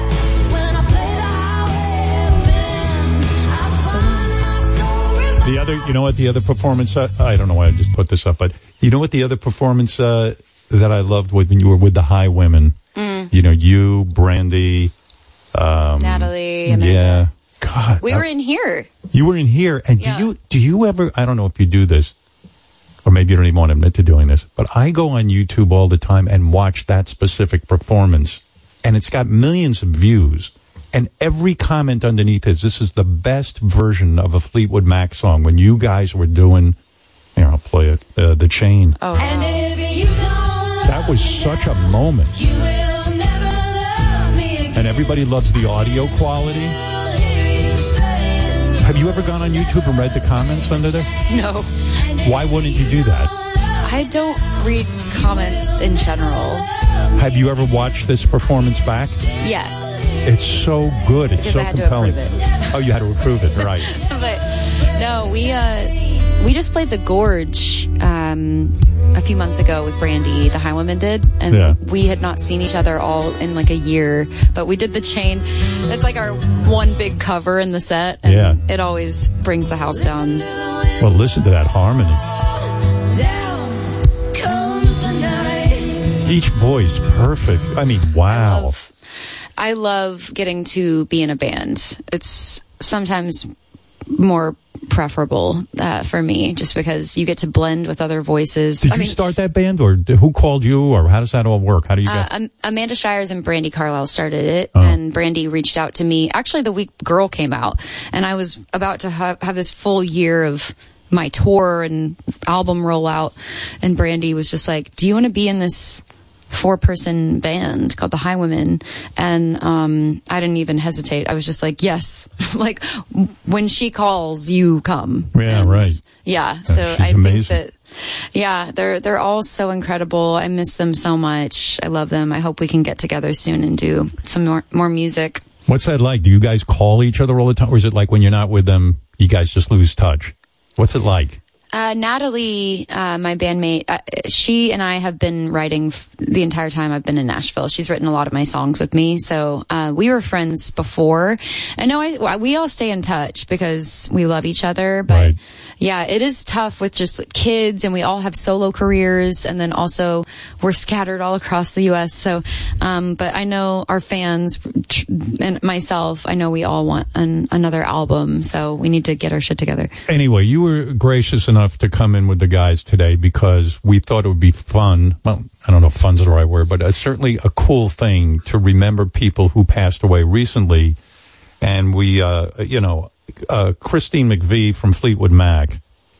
I mean, I was playing some of the songs that she wrote. As a songwriter, you got to be blown away by. Or You Make Love and Fun. Unbelievable song, right? Yeah, this one. Not bad. And what about this? You can take me to paradise. Really, I mean, great songs. And she died. She was 79 years old. Did you know her personally? No, God, I wish. I mean, that band has had such a deep songwriting effect on me, between her and Stevie. I think it's she is one of the most beautiful vocalists and piano players in the world, Christine. And, the song we're doing today, I'm really glad that y'all let me do it, because this was the song my mom walked down the aisle to. Songbird. Mm-hmm. Yeah.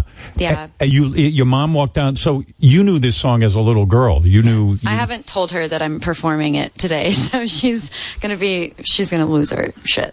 Have you ever performed this before for her? No, I've never sung this before today. Oh, really? Well, I mean, I've sung it in my car for like decades. No, of course. Yeah, this is my first time performing it. What is this? Because we want to honor people who passed away recently, and we thought of Christine McVie right away, because like you, I'm a huge Fleetwood Mac fan. I think that band, Lindsey Buckingham was great. That was a perfect band.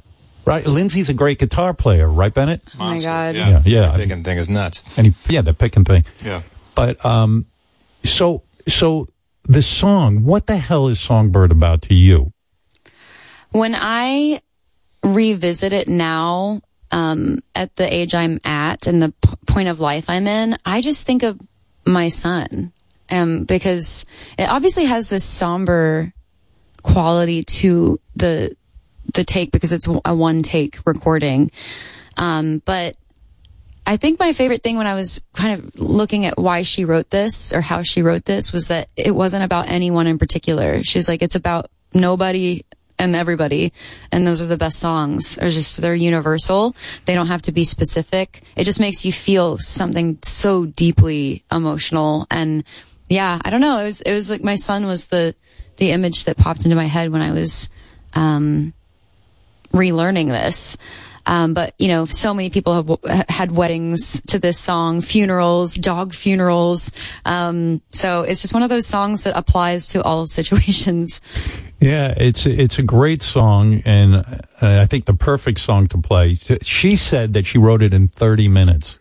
Yeah. Like she was like, I don't know, it just popped in her head, and she said it was like being visited, and then she was nervous about, she hadn't written it down, so she was like keeping it in her head. She was so nervous about it.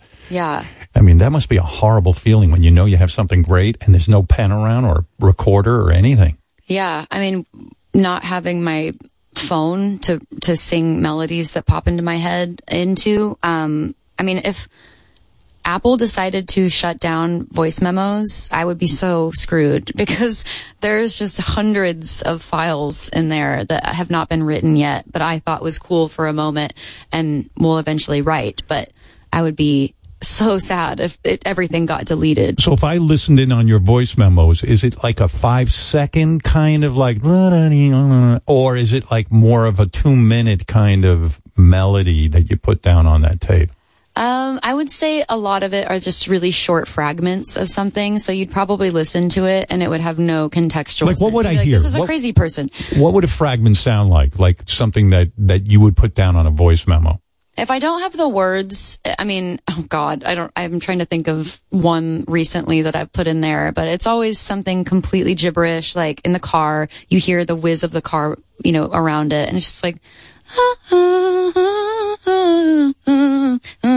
and I won't have words. And then I'll somehow pull it out in the right the next day and put something to it. Do you back up your phone constantly? Because if you lose that, you're screwed. Yeah. Yeah. I should have another backup system though, like email them to myself or some other form, but.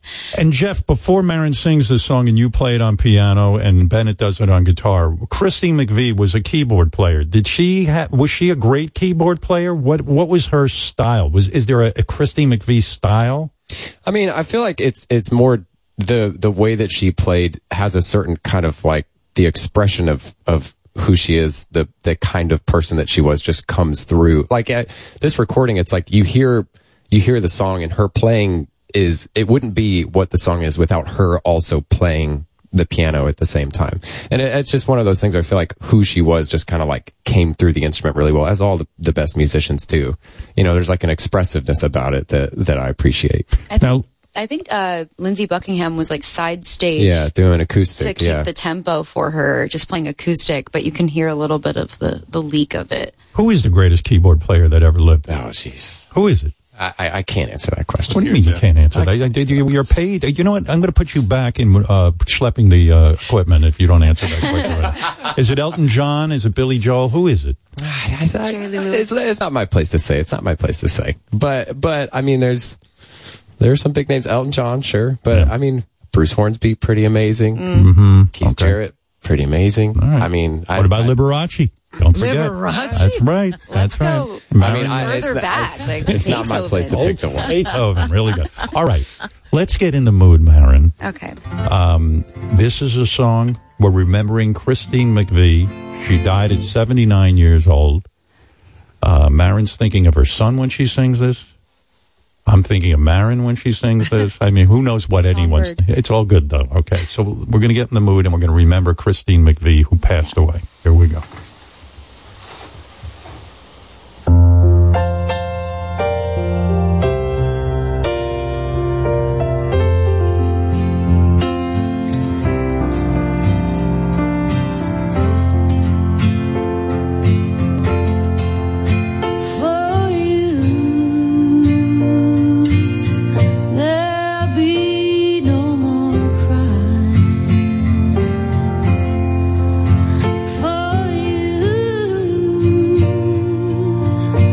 The sun will be shining, and I feel that when I'm with you, it's alright. I know it's right.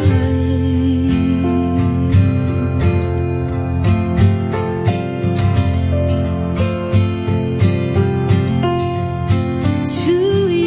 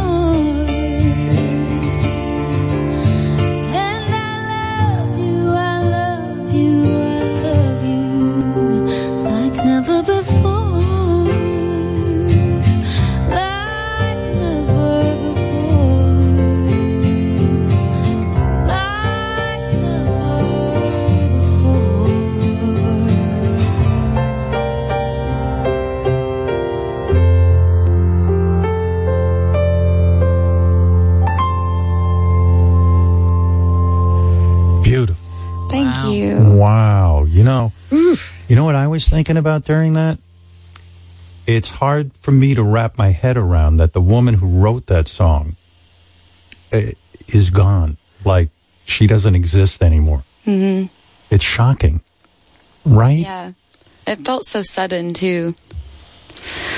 But Oh my gosh, I know it's so cliche. It's hard not to think of myself, not comparing myself to Christine, but when I'm gone, what are the songs that people will listen to and have that same reaction? Feeling? Yeah.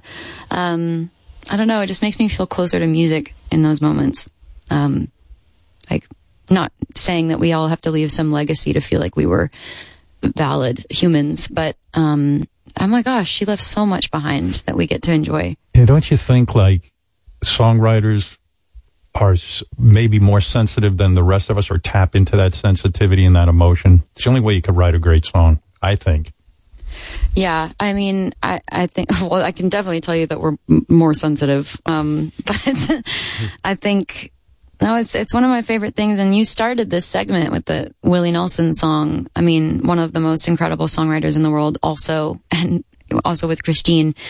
And my God, hearing a man be so vulnerable is so disarming and hot. It's hot, but don't you also, aren't you shocked when you know, because you're famous now and you've achieved success, you do get to meet certain of your idols who have written great songs, and they can be the biggest assholes. They're completely unaware unless they're writing a song.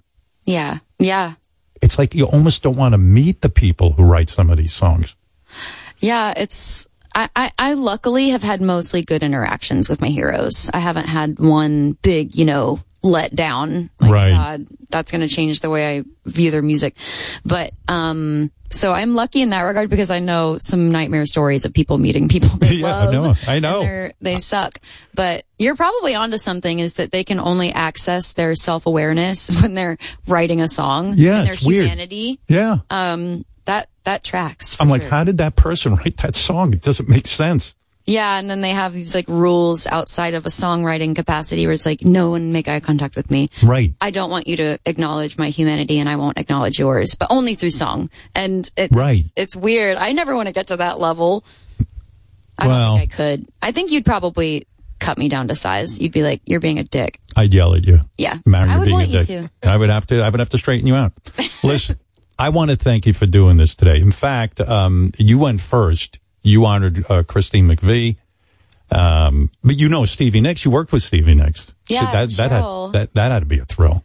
Yeah, I mean, oh my God, Stevie herself is just a goddess along with Christine. And just in terms of songwriting, I don't know how you have a higher, sharper caliber than those two. Well, what we're going to do the rest of the morning, we're going to remember some more people. Charlie Puth's going to come on next live. Adam Levine is going to remember Sinead O'Connor. It's going to be it's going to be great. And Charlie I know you've worked with Charlie. Mm-hmm. Charlie's fantastic. Yeah. And we got a stacked morning. We got a stacked morning. And now, well, first, let me thank you. We plug in anything? You going out on tour, or what do we want to tell people to do? We can direct people. They seem to listen when you tell them over the radio. I'm writing right now, so deep in creation mode, but I was so excited when y'all asked us to come and kind of end our year with you. So nothing to plug for me right now. But I would say I'm just here on my own whim, as a fan of y'all's, and just very. And I will find you love. Don't worry. Come on. I'll get in touch with you. They always have. I got some guys. I mean, really, very, very masculine but top-notch quality guys. I really don't know anyone. Well, actually. You have a great track record with playing Cupid. So. Oh yeah, I'm really good at it. I'm excited to see the list of bachelors. I don't think it's ever worked out, but I'll keep trying. But let me just say, Maren, thank you for being so generous with your time. And Bennett and Jeff, fantastic. Jeff, I was worried we'd have to send you back to be in like a roadie. Crew dude. Yeah, he's going to load out after this. Yeah, exactly. Yeah. Just to keep you going strong. That's right. Dave Matthews came into my studio to pay tribute to Jimmy Buffett. Oh, wow. And Dave and Jimmy have rabid fan bases who love the live concert experience. So Dave Matthews said, let me sing a Jimmy ballad. He's going to do A Pirate Looks at 40. And so from Maren Moris and Christine McVie to Dave Matthews, let's remember Jimmy Buffett, who died this year. A Pirate Looks at 40.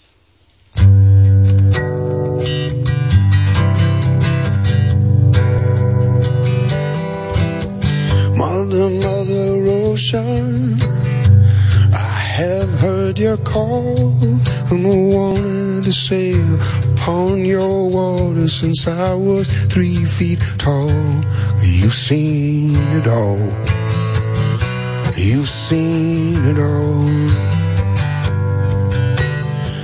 I watched the man who rode you switch from sails to steam, and in your belly you hold a treasure few have ever seen, but most of them dream. Most of them dream. Yes, I am a pirate, 200 years too late. The cannons don't thunder, there's nothing to plunder. I'm an over 40 victim of fate, arriving too late. Arriving too late. Done my share of smuggling, run my share of grass, so I made enough money to buy Miami, but I pissed it away so fast. It's never meant to last. Never meant to last.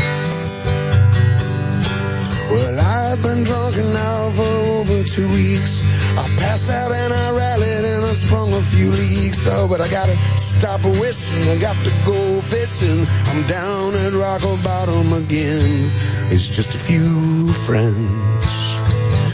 Just a few friends. I go for younger women, live with several little while. No, I ran them away. They'd come back someday and still could manage to smile. Just takes a while. It just takes a while. Mother Ocean, after all these years I found my occupational hazard being my occupation's just not around. I feel like I've drowned. I feel like I'm drowned. I feel like I'm drowned. Gonna head uptown.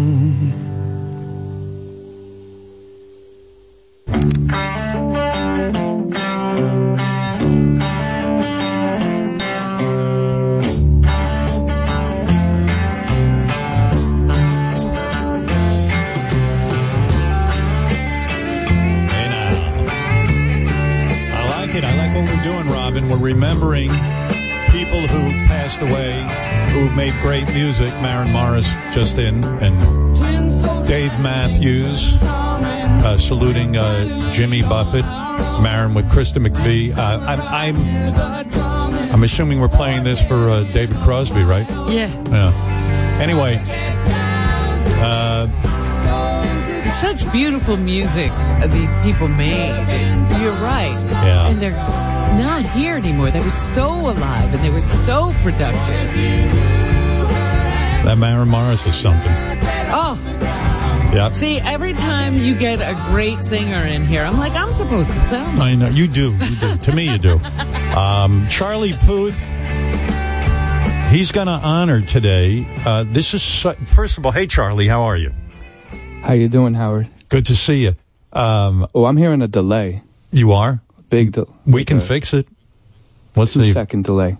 Let's see if the guys can fix it. If they don't, it's really going to suck. In space. Charlie's going to be in Los Angeles, in Hollywood, because even though you've got an apartment in Manhattan now, but you're going to be in Hollywood. You're in Hollywood now. What are you doing out there? I'm in Hollywood. Yeah. What are you doing? Oh, the delay is so disorienting. I'll try and work my way through it. Well, you want me to take a little break and let them work it out? Check. Yeah, I think so, because I'm hearing crazy delay right now. Oh. You mean every time you talk, you hear an echo? Yeah, like I say talk, and then I hear talk. Oh, that ain't going to work. It's like you're on acid. But yeah, it does feel like I wish you could hear what I'm hearing. It's like my voice duplicated like 15 times. Oh, that's awful. Well, I tell you what, I'll go away. Okay. Robin and I can vamp, and they'll fix it. You guys know what I'm talking about, right? Everyone hearing this? Okay, they're scrambling. Yeah, because you sound good on my end. Yeah, we can't hear that. I'll talk to Robin. I'll talk about you. Well, let me while they're working on that, let me just say that we contacted Charlie, said, hey, we're trying to do a year-end special where we want to talk about some musicians who passed away. And Charlie, I think it was Charlie's idea. Charlie said, let me honor Burt Bacharach, which is really, I thought that was a really great idea. Yeah. Like, I wouldn't pick Burt Bacharach, but Charlie's a piano player, a great piano player, and he was like, wow, I really dig Burt Bacharach, so he's going to... And he wrote many, many, many hits. I'll give you a sample of all the hits. Yeah. How's it working now? Is it better? It's working now. Is it? No, it's not. All right, go away again and don't come back till it works. Shit. And it's so great. Charlie's sitting there at we got him a big like baby grand piano. Yeah. It's going to be really good if we can fix this technical problem. But anyway, getting back to Burt Bacharach, we figured when Charlie said he wants to honor him by doing a song of his, I thought, well, that makes sense because Burt Bacharach was a great composer and a great he was everywhere and a great piano player. So and he wrote for a lot of people. I'll give you a medley of his hits. Walk On By, that Dionne Warwick did. If you see me walking down the street, amazing hits. Each time we meet, walk on by. I'll give you another one. What the World Needs Now, Jackie DeShannon. Yeah.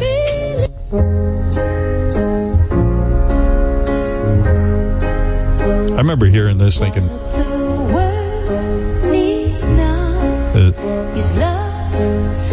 you know what I got to play? Raindrops Keep Falling on My Head, which was B.J. Thomas. Yeah. And it was from the movie Butch Cassidy and the Sundance Kid, which was... That's right, he wrote from movies, too. He wrote from movies, too. Raindrops are falling on my head. The dude was super successful. He died. When did he die? This year, if we're remembering him, right? In February, if you can. Oh, is that you, Charlie? Yes, that is me, but I still...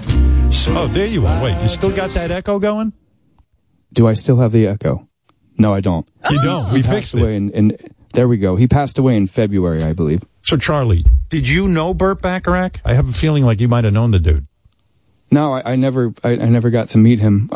I wish I got to meet him because I'm strongly influenced still today in my writing. But you were like a super young guy. Like, how do you even know Burt Bacharach? How do you, like, when you said, hey, I want to be a part of this, I want to honor someone who died, where do you come up with the name Burt Bacharach? Well, I just turned 32, so I'm not like super young, but in 2003, this is a bit random, but by the way, that is super young, Charlie. 32. No, it's super young. Okay. It's super young. Oh, by the way, did you, so are you married yet or are you still engaged? I'm engaged now. So last time we spoke, I looked at the footage back and I was smiling because I had it in my head. I knew that I was going to ask her soon, and it was like right after your show. Yeah, Charlie was on. What year was that you were on? When was that? I think that was this year. I think that was in March. Was it in March? Charlie comes on. Yeah. I don't know. We were bullshitting, and then I was asking you about dating and stuff, and you said, "Hey, I think I found the right girl." And then, how long since that conversation? After we had that conversation, when did you propose? September 5th at, this is a bit cheesy, but we love the numbers 11. It's her favorite time. And I went to my friend in New Jersey. I picked up the ring, and I was so nervous that I went to Gianni's Pizza in Little Silver, New Jersey. Had a Sicilian slice, had tons of heartburn, had to take a lot of Pepsid, and watched the longest episode of Suits ever. And I just said, it's 11/11. What do you always wish for? And she was like, to be married to you. I'm like, well, that's a great answer. Will you marry me? And then that was it. That you did you get that on the knee? I did and it was special too because our apartment, all the furniture is backed up on order. I don't know what's going on. There's still no couch, but we have a makeshift couch and just did it there and kind of it was very picturesque. Did you call her parents beforehand to ask for her hand in marriage? Yeah, I spoke to, out of respect, I spoke to her dad first and then her mom. Oh, that's classy. You know, most dudes call the dad. They forget to call the mom, and then the moms like hate them for the rest of their lives. The fact that you called them both was a very classy move. I didn't know that. Why wouldn't you? If both parents are around, why wouldn't you tell both? I don't know. Like a lot of moms will go, what do they think? What, I didn't raise her? Like they should ask both of us, for God's sake. So your mom? My mom would say that. She had rules. Yeah. So, this is exciting. So when's the wedding? The wedding is, I will keep that to myself, but Why? It will be. What's the secret? Because I don't want, my biggest fear, is it because it's going to be small and intimate. My biggest fear is people who weren't invited showing up. Oh, really? And, I mean, guys like me, I might actually just show up. I might just walk in. Yeah. I saw a funny compilation right as I was on my ride over here of all the things that you hate. I hate photographs. I hate socializing. I hate when people who aren't invited to a thing show up. Do you, when you proposed to your girlfriend, now, fiance, did you have a guy video the proposal? No, I didn't because I just thought that was a bit cheesy, and we're so glued to our phones all the time. My phone congratulated me the other day for only being on it for 11 and a half hours a day. So I thought I might as well like savor this moment like pre-cell phone. So I kind of just like taped her maybe 30 minutes before I asked her, and I was like, here we are in our empty apartment. Maybe I'll share that video one day. And do people judge the size of because you're famous and you've had hit music and you work with all these great people and you go on tour, do people say, oh, the diamond, in other words, there's an expectation that you spent a lot of money and got a really big diamond. Is that correct? I guess I don't really take that into account. I had just heard her talking to her mom one day. I don't even know if she knows this. I had heard her talking to her mom on the phone saying that if she were to get engaged, she would love a pear-shaped ring. And I just remember, I didn't even know what a pear-shaped ring was. And it looked like a teardrop. I thought it was, and I didn't see a lot of people with it. So I called my guy and my friend Alan in Red Bank, New Jersey. Who I believe Pete McAfee is from. I ran into him one time in Starbucks. That's you mean Medicated Pete? Yeah, that's random. I don't know why. When you met Medicated Pete, were you blown out? Were you like, wow, this guy's a superstar?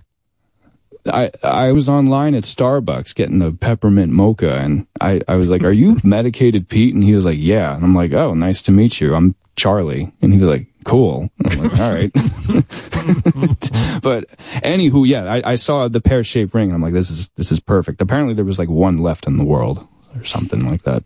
By the way, this is totally random, but I keep tabs on you because we stay in touch, you and I. Every once in a while we write each other. I believe I called you kind of after I had done it too. Yes. And talking to you on the phone is like talking to you like right now, which is why I always look forward to these. Yeah, and I will call you after this, no matter what happens. But this was something I read that I said, I got to remember to ask Charlie this. You believe you have a very nice physique, and you like to walk around nude in your backyard, hoping someone will see you. Is this true or false? Yeah, that was a time in my life where I was oversharing things, and I decided to flip that switch off when I got engaged. I don't know why. I kind of look back at that. I'm like, you will no longer be walking around nude now that you're engaged?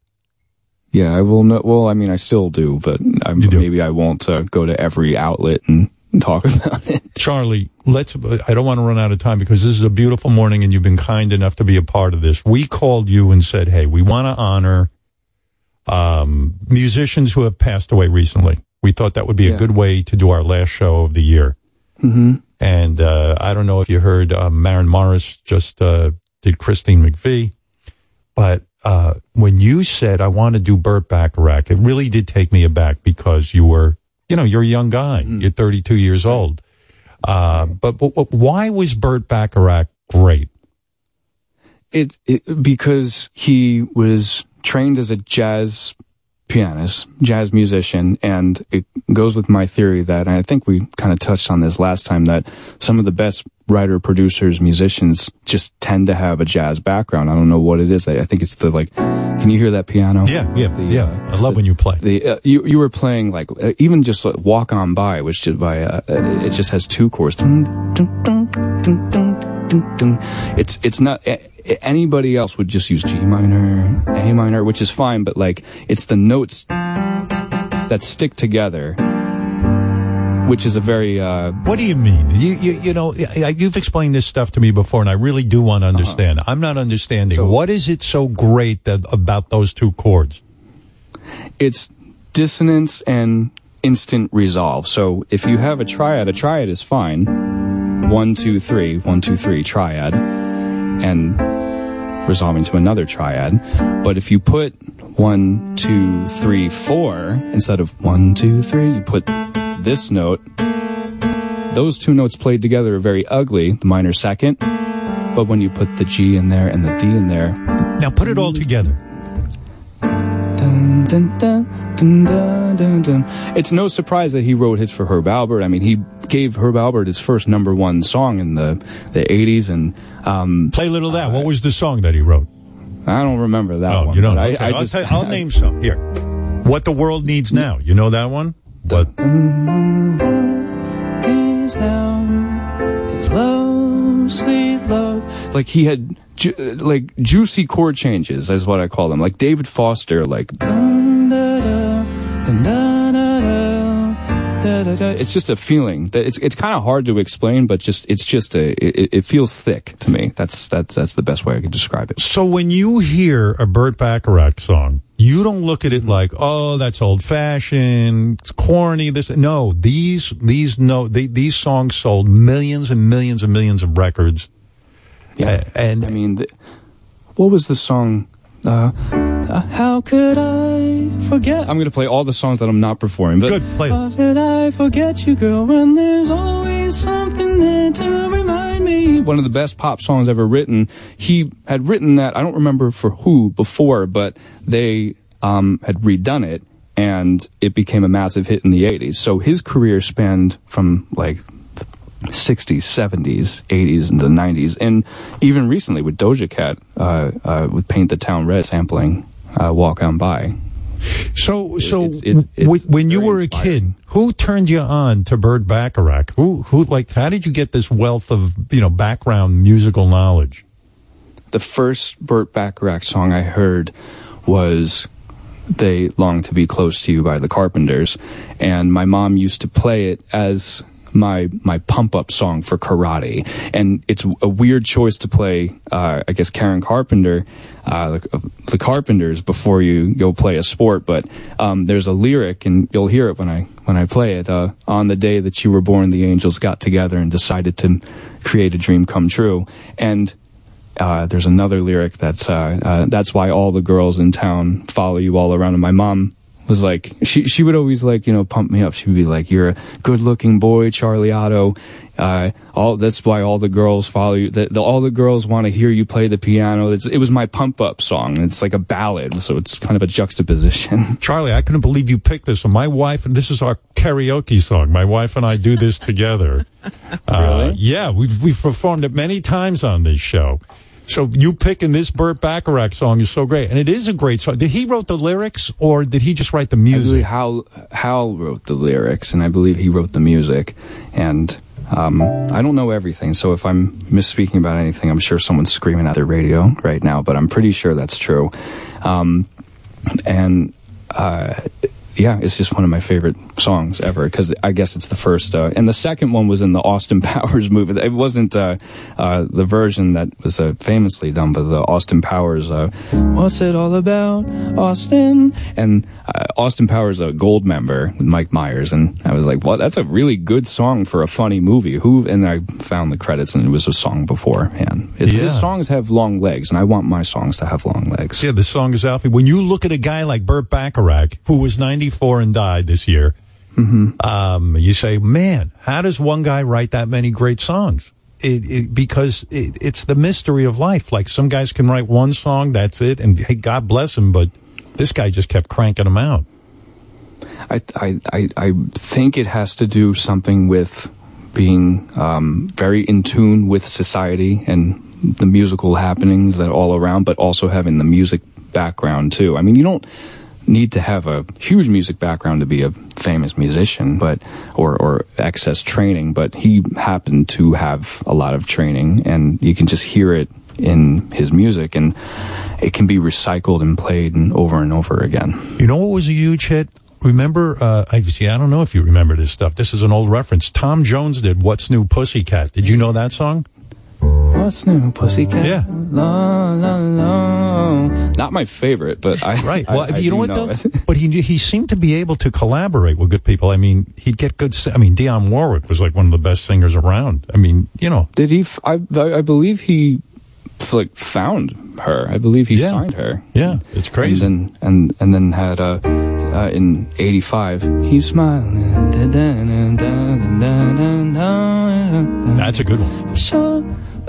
And it was, it was very interesting, and it's also. But you had Paul Simon recently on your show as well. Like, a lot of these songs are rooted in gospel. Like, you listen to.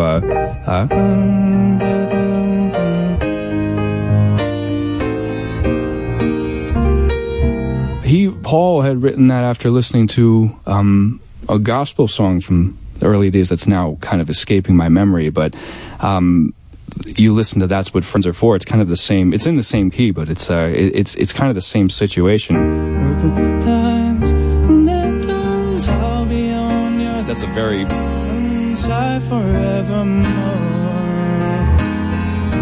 very church-like in a pop song. That seems to always resonate in pop music. Hey, man, I said it to Maren when she was here. I don't understand how you guys write songs. Like, okay, this dude Hal David wrote the lyrics, but like, what would Bert do? Just sit at the piano and he what'd he do? He just bang out a... I don't even know what the fuck you do. I don't understand it. You don't write anything. I mean, I guess some people do write things down, but I mean, when Elton John came over to, we were working on something, and forgive me if I've told this story before, but when he came over, he just sat down and just started, like playing.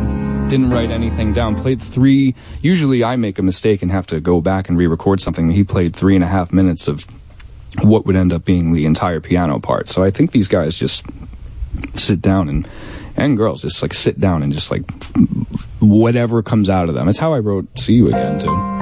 It just fell out of me. It's hard to explain. You mean you just sit down? Because I'm taking notes. Yeah. You sit down and a song falls out of me.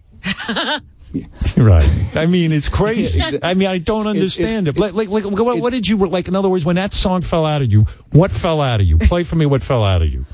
Well, it was all about what was going on in the environment that I was in. It was 2014. I was excited to be in LA. There were some publishers that wanted to sign me, and I went into this fancy recording studio, and I was working with some people who made like records for like Flo Rida and Enrique Iglesias, and I was just excited to be in the room, and they were working on something that sounded like very 2014 at the time, like a dance record, like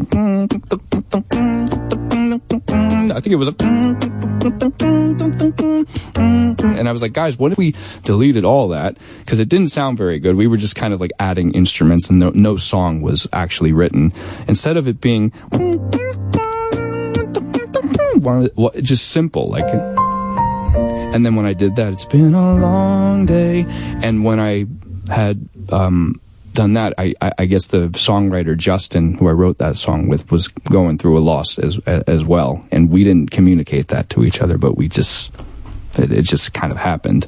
So it's just, I don't know, the power of music. It's just feeling. It's crazy. Burt Bacharach had feeling. Burt Bacharach had feeling. And I'm really glad you chose Burt Bacharach, because quite frankly, I probably would have overlooked him in this little tribute we're doing at the end of the year for artists who have passed away. So let's, I won't interrupt by doing my karaoke version, but this is you doing Close to You.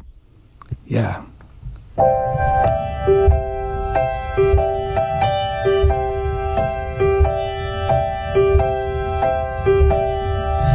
Why do birds suddenly appear every time you are near?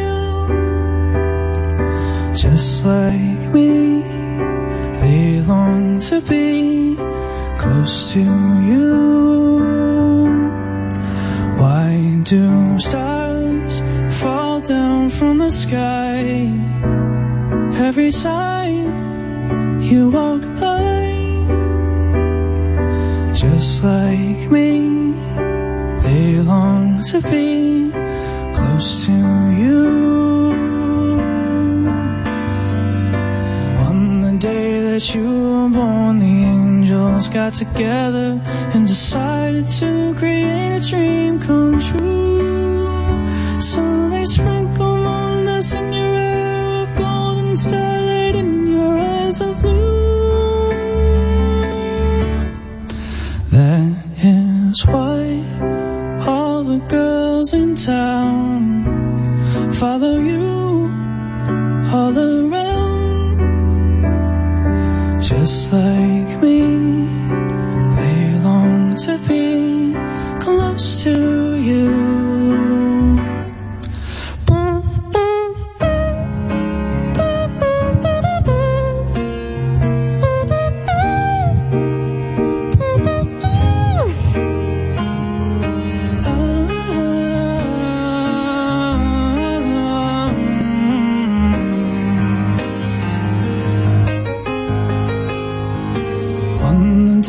You were born, the angels got together and decided to create a dream come true. So they sprinkle moon dust in your hair of gold and starlight in your eyes of blue.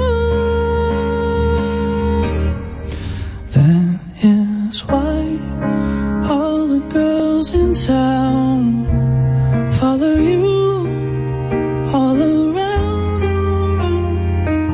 Just like me, they long to be close to you. Just like me, they long to be close to you.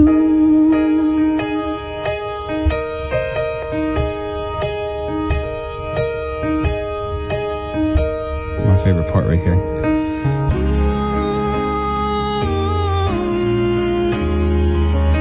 Close to you.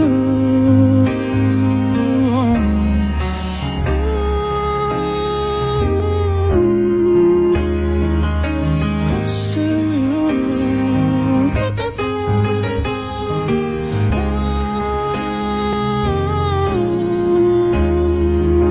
Close to you.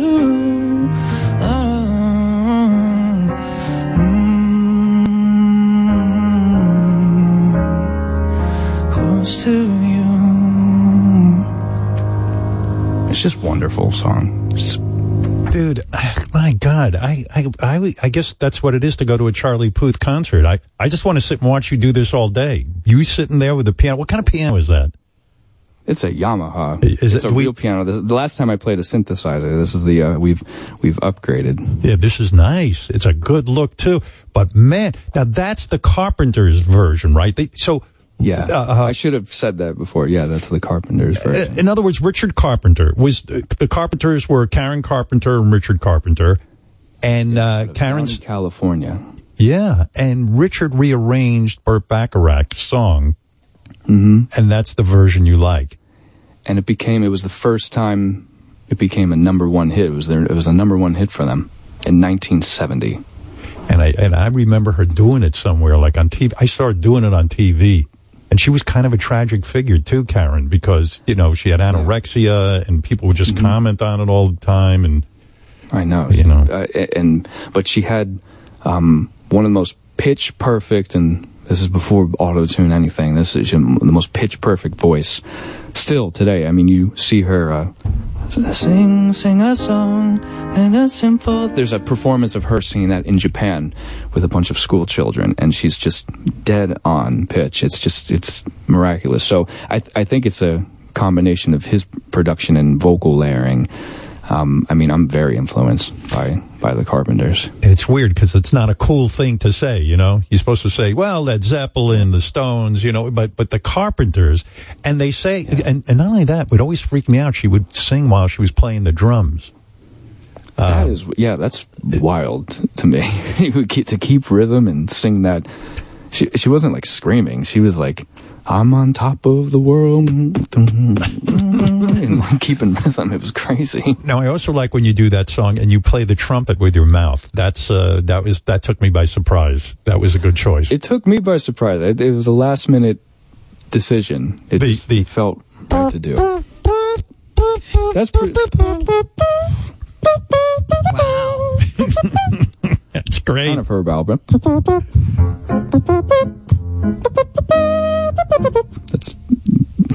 Do you sit at the piano all day and just have weird sounds coming out of you and doing trumpet and playing piano? I would think being Charlie Puth would be the most entertaining. Like, just put me in a room with a piano and let me just sit and play all day. Is that the life? It is the life. The best thing. I have a big 11-foot Steinway in my living room, and my decorator friend begged me not to put it in there because she said it messed up the feng shui of the room, and I just don't care. I wanted a concert grand in my living room, Robin. I needed it to happen, and it's constant entertainment for me. If I'm ever feeling down or uninspired, I just play songs, and I don't need to watch TV. I'm constantly entertained by my thoughts. You play every day? Every day.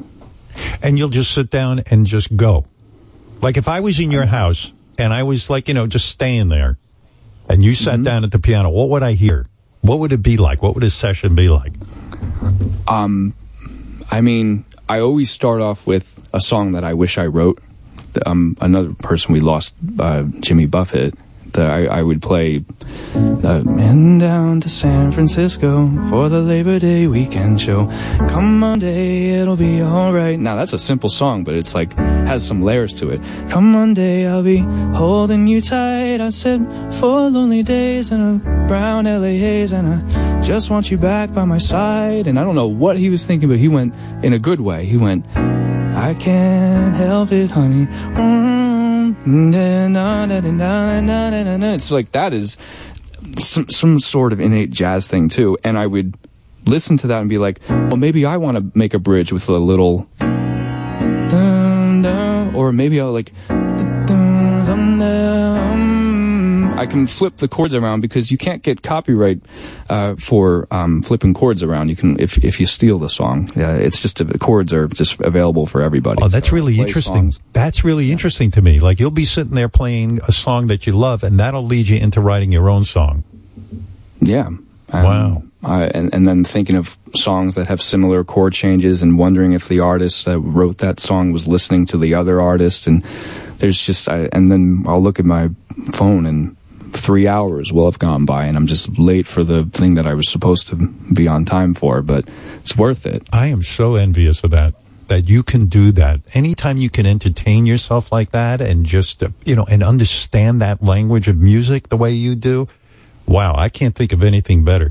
Like, in other words, yesterday you're like you're sitting there and thinking of a song, or like, do you ever hear a song on the radio or something in your house, and then you go, let me see if I can play that? Is that another kind of rush for you to get to the piano?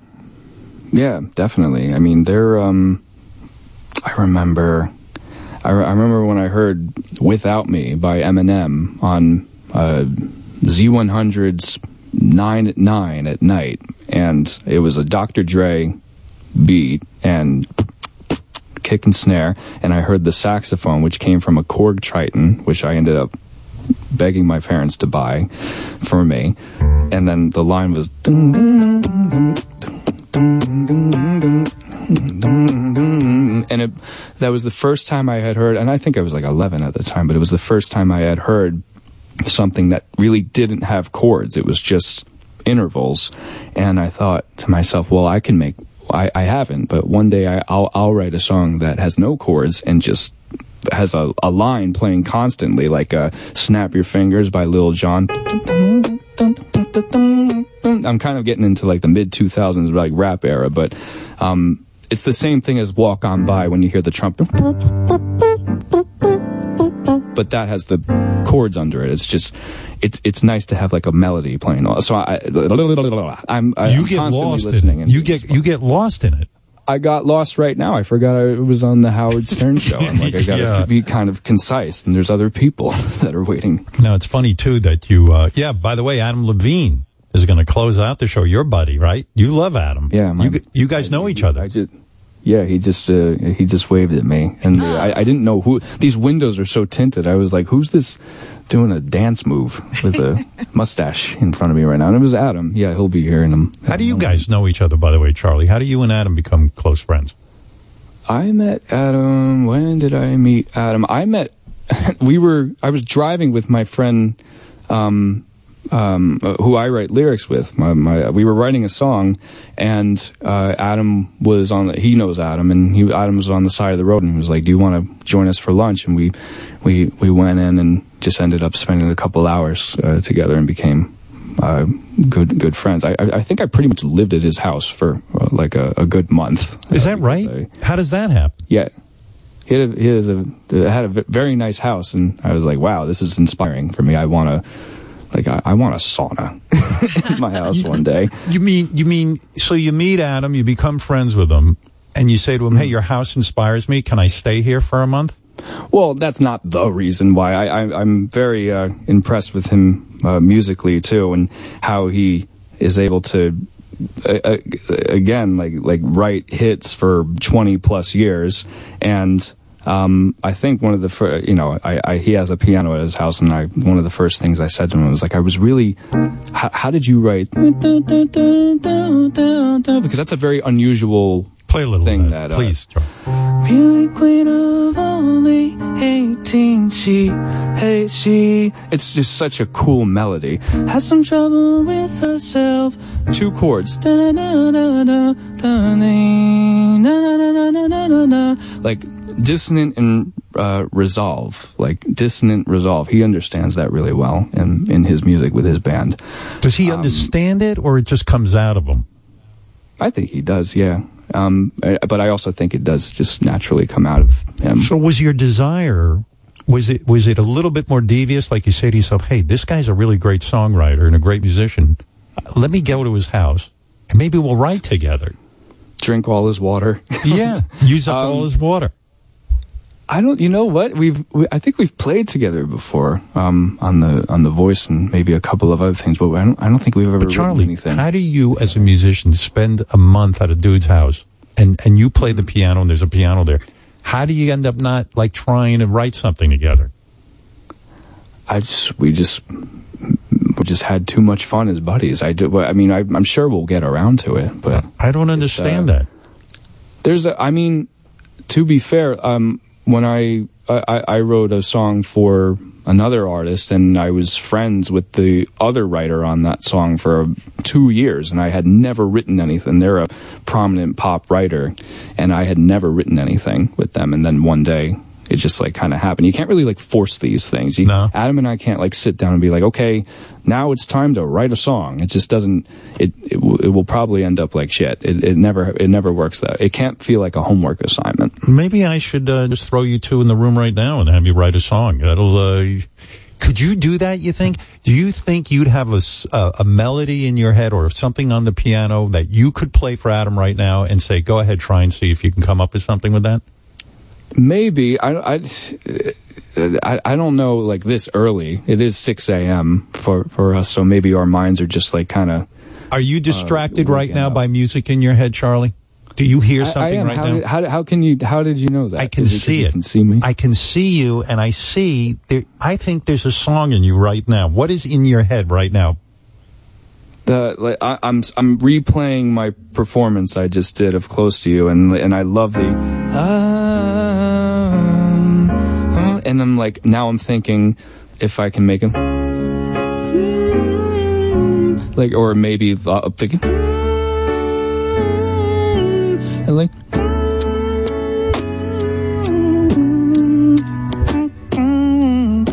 New song. It's great music is recycled, and in other words, you're talking to me, but you're distracted right now because you're thinking of "Close to You," and now you're. I'm sorry. And now I love this. Believe me, I'm not all that interesting. Now. And now you're rewiring the song "Close to You," and then you just wrote a song. I see that could be a good song. You just. We're belting out. Maybe, and if it's not, I mean, when I wrote Attention, it used to sound like this. It used to sound like a classical song.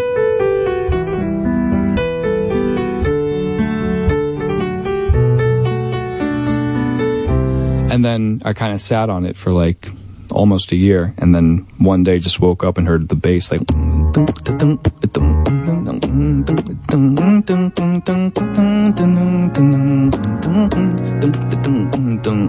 So you never know when an opportunity could come along to use something like that. And then it turns into... You just want attention. You don't want my heart. I recorded those vocals on a tour bus in Ohio. Why do you do it on a tour bus? I mean, you can't get great sound on a tour bus, can you?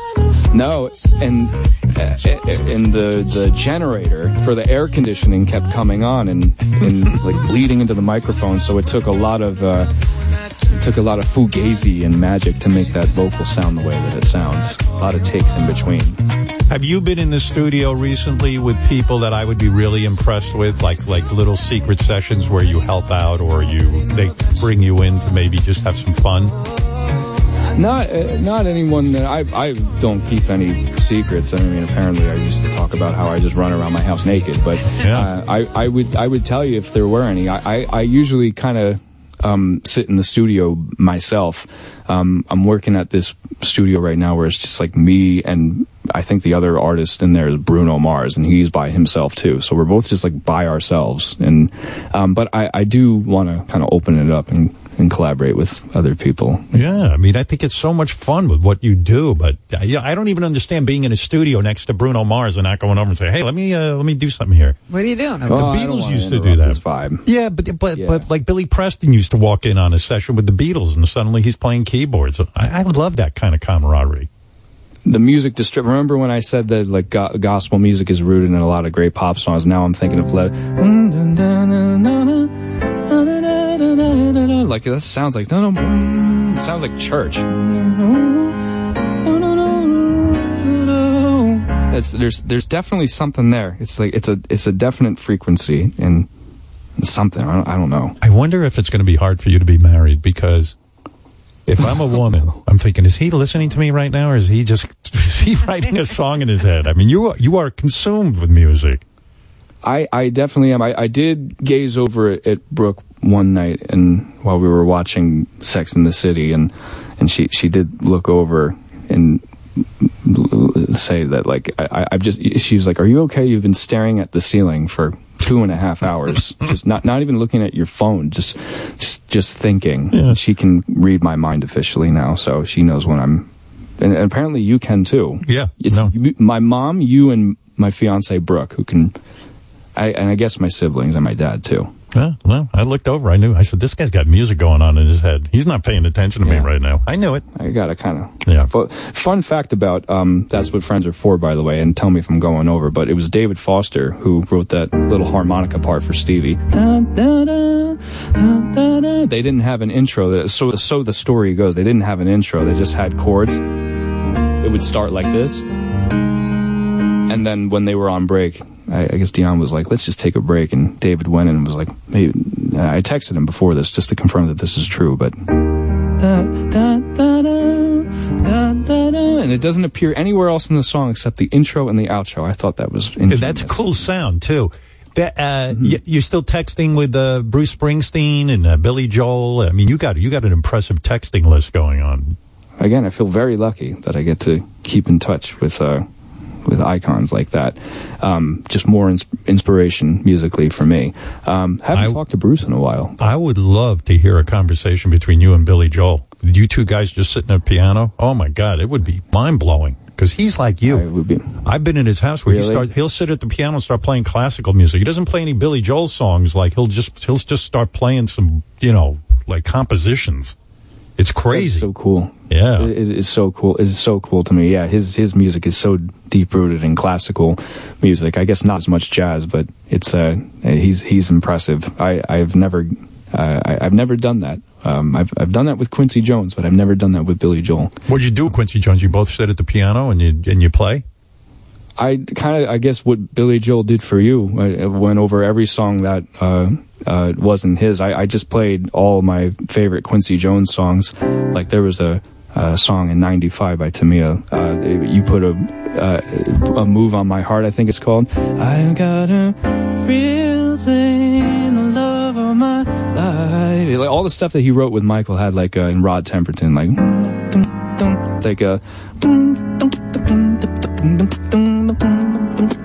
two chords.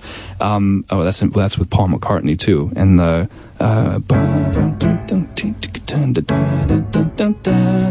and then he gave me some really good advice that music, just what I said before, it comes from feeling, and you don't write it down. It comes from your heart and your body. Is Stevie Wonder a great keyboard player?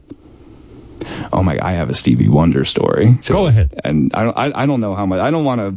I know Adam's waiting too. Yeah, Adam's going to come on and do a Sinead O'Connor tribute, which I can't wait.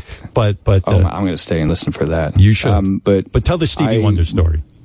I was doing this thing with it's me and Stevie on the AMA, the American Music Awards, honoring Lionel Richie, kind of going back and forth. I called you about that.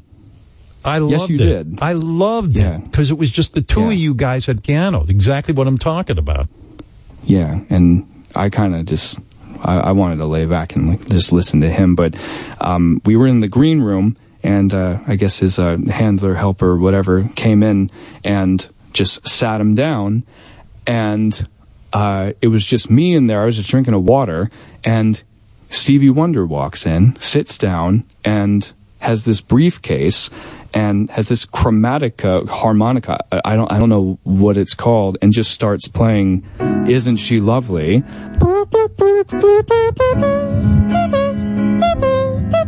And I don't know if he's fucking with me and knows that I'm there. I think he did know I was in there, but like I just started crying in front of this man, and I don't know if he knew like my I think he could feel my like visceral reaction just to him sitting down and playing something that I've grown up listening to. I think he did it on purpose now that I say it out loud, but it's certainly something I'll never forget. And I have several voicemails from him, and he always ends the voicemail with a little harmonica, chromatica harmonica. I'm not saying it right. Solo. Something musical has to end in a Stevie Wonder voice memo. So the story is you got to sit in a room and watch Stevie Wonder play the piano, and for a guy who plays the piano like you, that moved you. Like that was one of the great things about becoming a famous guy and getting access.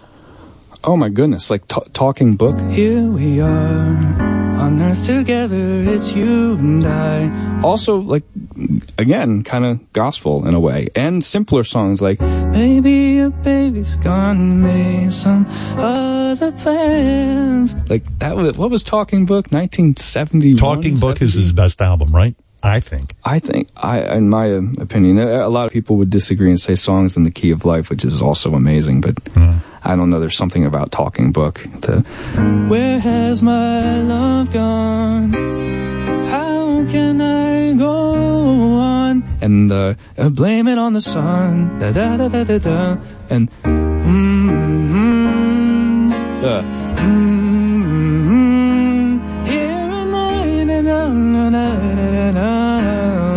again, that's a great song. Gospel. Yeah. Oh, it's sorry, it's I believe when I fall in love with you, it'll be forever. Keep going. He just repeats it. I love that. I believe when I fall in love this time, it'll be forever. Robin, can you sing this part for me? I don't know the lyrics. But like just this chord. It's you're the best, man. Man, I tell you, I'd almost just go to a concert of yours. You just sitting there doing this, just going pulling anything out of your head that you feel. I mean, I don't know, man. You're too much. Did I tell you, Howard? You're too much. After Charlie was here the last time, I went to dinner with some friends, and one of them actually gives lectures on the Great American Songbook, and he said, I heard Charlie Puth on your show, and that was the best explanation or demonstration of what music is, music composition is awesome. that he had ever heard. Yeah, Professor Charlie Puth. Yeah. You got to hand it to him. Charlie, I want to thank you for, giving me your time today. And I thought this was a cool concept. And I really love that you honored Burt Bacharach, because you're making me appreciate him in a way that maybe I didn't before. Should be appreciated. Yeah, I mean, Definitely be appreciated. Even your appreciation of Jimmy Buffett. I never had it while Jimmy was alive, but then hearing Dave Matthews do Jimmy Buffett and just you tinkering around there. I mean, what song did Dave do? Dave did Pirate. Considering 40 something. Yeah. A Pirate. God, Dave's another one, man. Just so. Like I'm so like that. We have the same. We share the same vocal coach, and Rob will call me and be like, "Yep, Dave's doing the third night in Colorado for 32,000 people." Yeah, a pirate looks at 40. Looks at 40. A pirate looks at 40. Yeah, I didn't even know that song, and then Dave did it. It made me appreciate Jimmy Buffett. You know. Anyway, wow. Yeah, I mean that's a really great compliment, Robin. Whoever. Tell him thank you if you have dinner. I certainly will, because he was moved. He was really, truly moved. He just wanted everybody to hear you talking about music. Charlie. Yeah, thank you. Yeah, no, that's beautiful. But Charlie, I want to really get a chance here to thank you, because Adam's going to come in and close it up with the Sinead O'Connor thing. And, but really, choosing Burt Bacharach, great. Also, hear Charlie on Sirius XM's The Pulse Channel 5, which is always on there. And listen, I love you for doing this. Thank you. And you're the best. That was just great. Thank you for having me on again. My second time. I'm really looking forward to this. Yeah, well, all right. Thanks again, Charlie. It was great to see you. All right. All right. Next, Adam Levine, as we remember for our final show of the year, we remember musicians who passed away. Howard Stern presents Remembering Legends. Robbie Robertson. The band was around a long time. They used to play for Bob Dylan.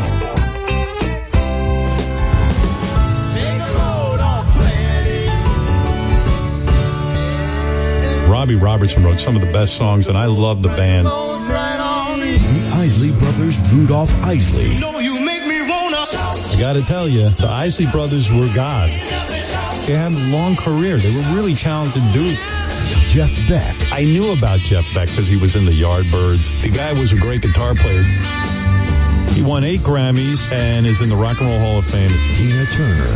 She was named the Queen of Rock and Roll. 25 Grammy nominations. She's got 1 million awards.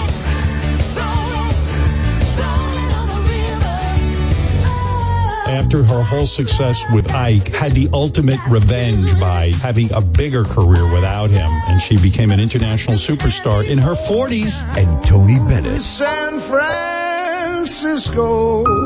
The way he phrased the song was perfect. Your golden sun will shine. A man was a war hero, World War II. We love that guy. He was such a nice man.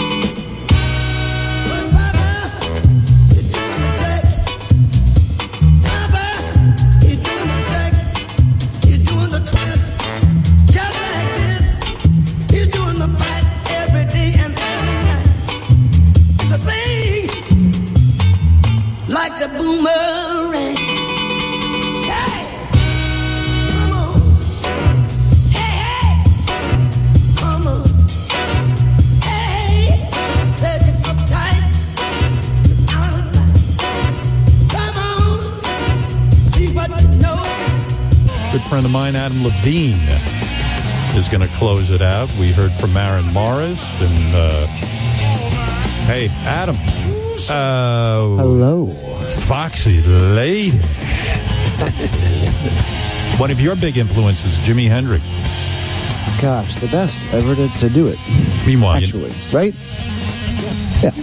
I was saying Maren Moris when she was in earlier, like, I can't believe you went on, like, like she auditioned for The Voice, she auditioned for American Idol and stuff, and all of them rejected her. And I'm like, I think the funny thing with you, a good early story, is Adam went to like Five Towns College and got an F in guitar. And you're like one of the best guitarists around. What? How do you get an F in guitar? Why did you get an F in guitar? I didn't really show up. Like, it was like a kind of, it was kind of like an after, it wasn't a class, it was a one-on-one class. So, you know, you had your theory classes and those people and all these different, and then you go to your guitar class. I can't believe you're bringing this up. It's so crazy. And I had like a one-on-one instruction with this guy. And I didn't go to class a lot of times, but I said to him, like, towards the end of the year, and I'm no scholar, right? We've all established that. I didn't say that, but you did. Go ahead, Joe. But I am a guitar player, which is why it's pathetic that I fail. But I was like, hey, I think I'm probably not doing very well in your class. Like, what can I do to, like, get a better grade? I said that to him. It was kind of close to the end, but it wasn't like the last day. I was just like, hey, whatever I got to do, I'll eat lima beans. I'll do it.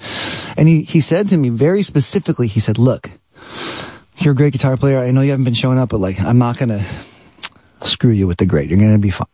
And I'm like, oh, like, he's cool. He's like a chill hippie dude. Like, he's not gonna fuck me over. Like, and then, he fucked me over. And he gave me an F. Wow. And I'm like, bro, this guy was like the bro of the group. You know, he was like the cool guy who's teaching guitar. And I'm like, you're such a dick. Like, I'm like, had I needed to do work, I would have done it, bro. I asked you. And he's like, yeah, but whatever, fuck you. I wonder why he told you that he was not going to flunk you, and then he did, you know. And you already had a record label and everything, right? Maybe that was it. Do you think the teacher could have been jealous of where you were at in life? I don't know, man. We weren't far. Because we didn't have a record. We had a deal, and then we got dropped. No one knew who our band was. I didn't have a pot to piss in. It wasn't like I was crushing, you know? Right. I don't know why he would be jealous of that.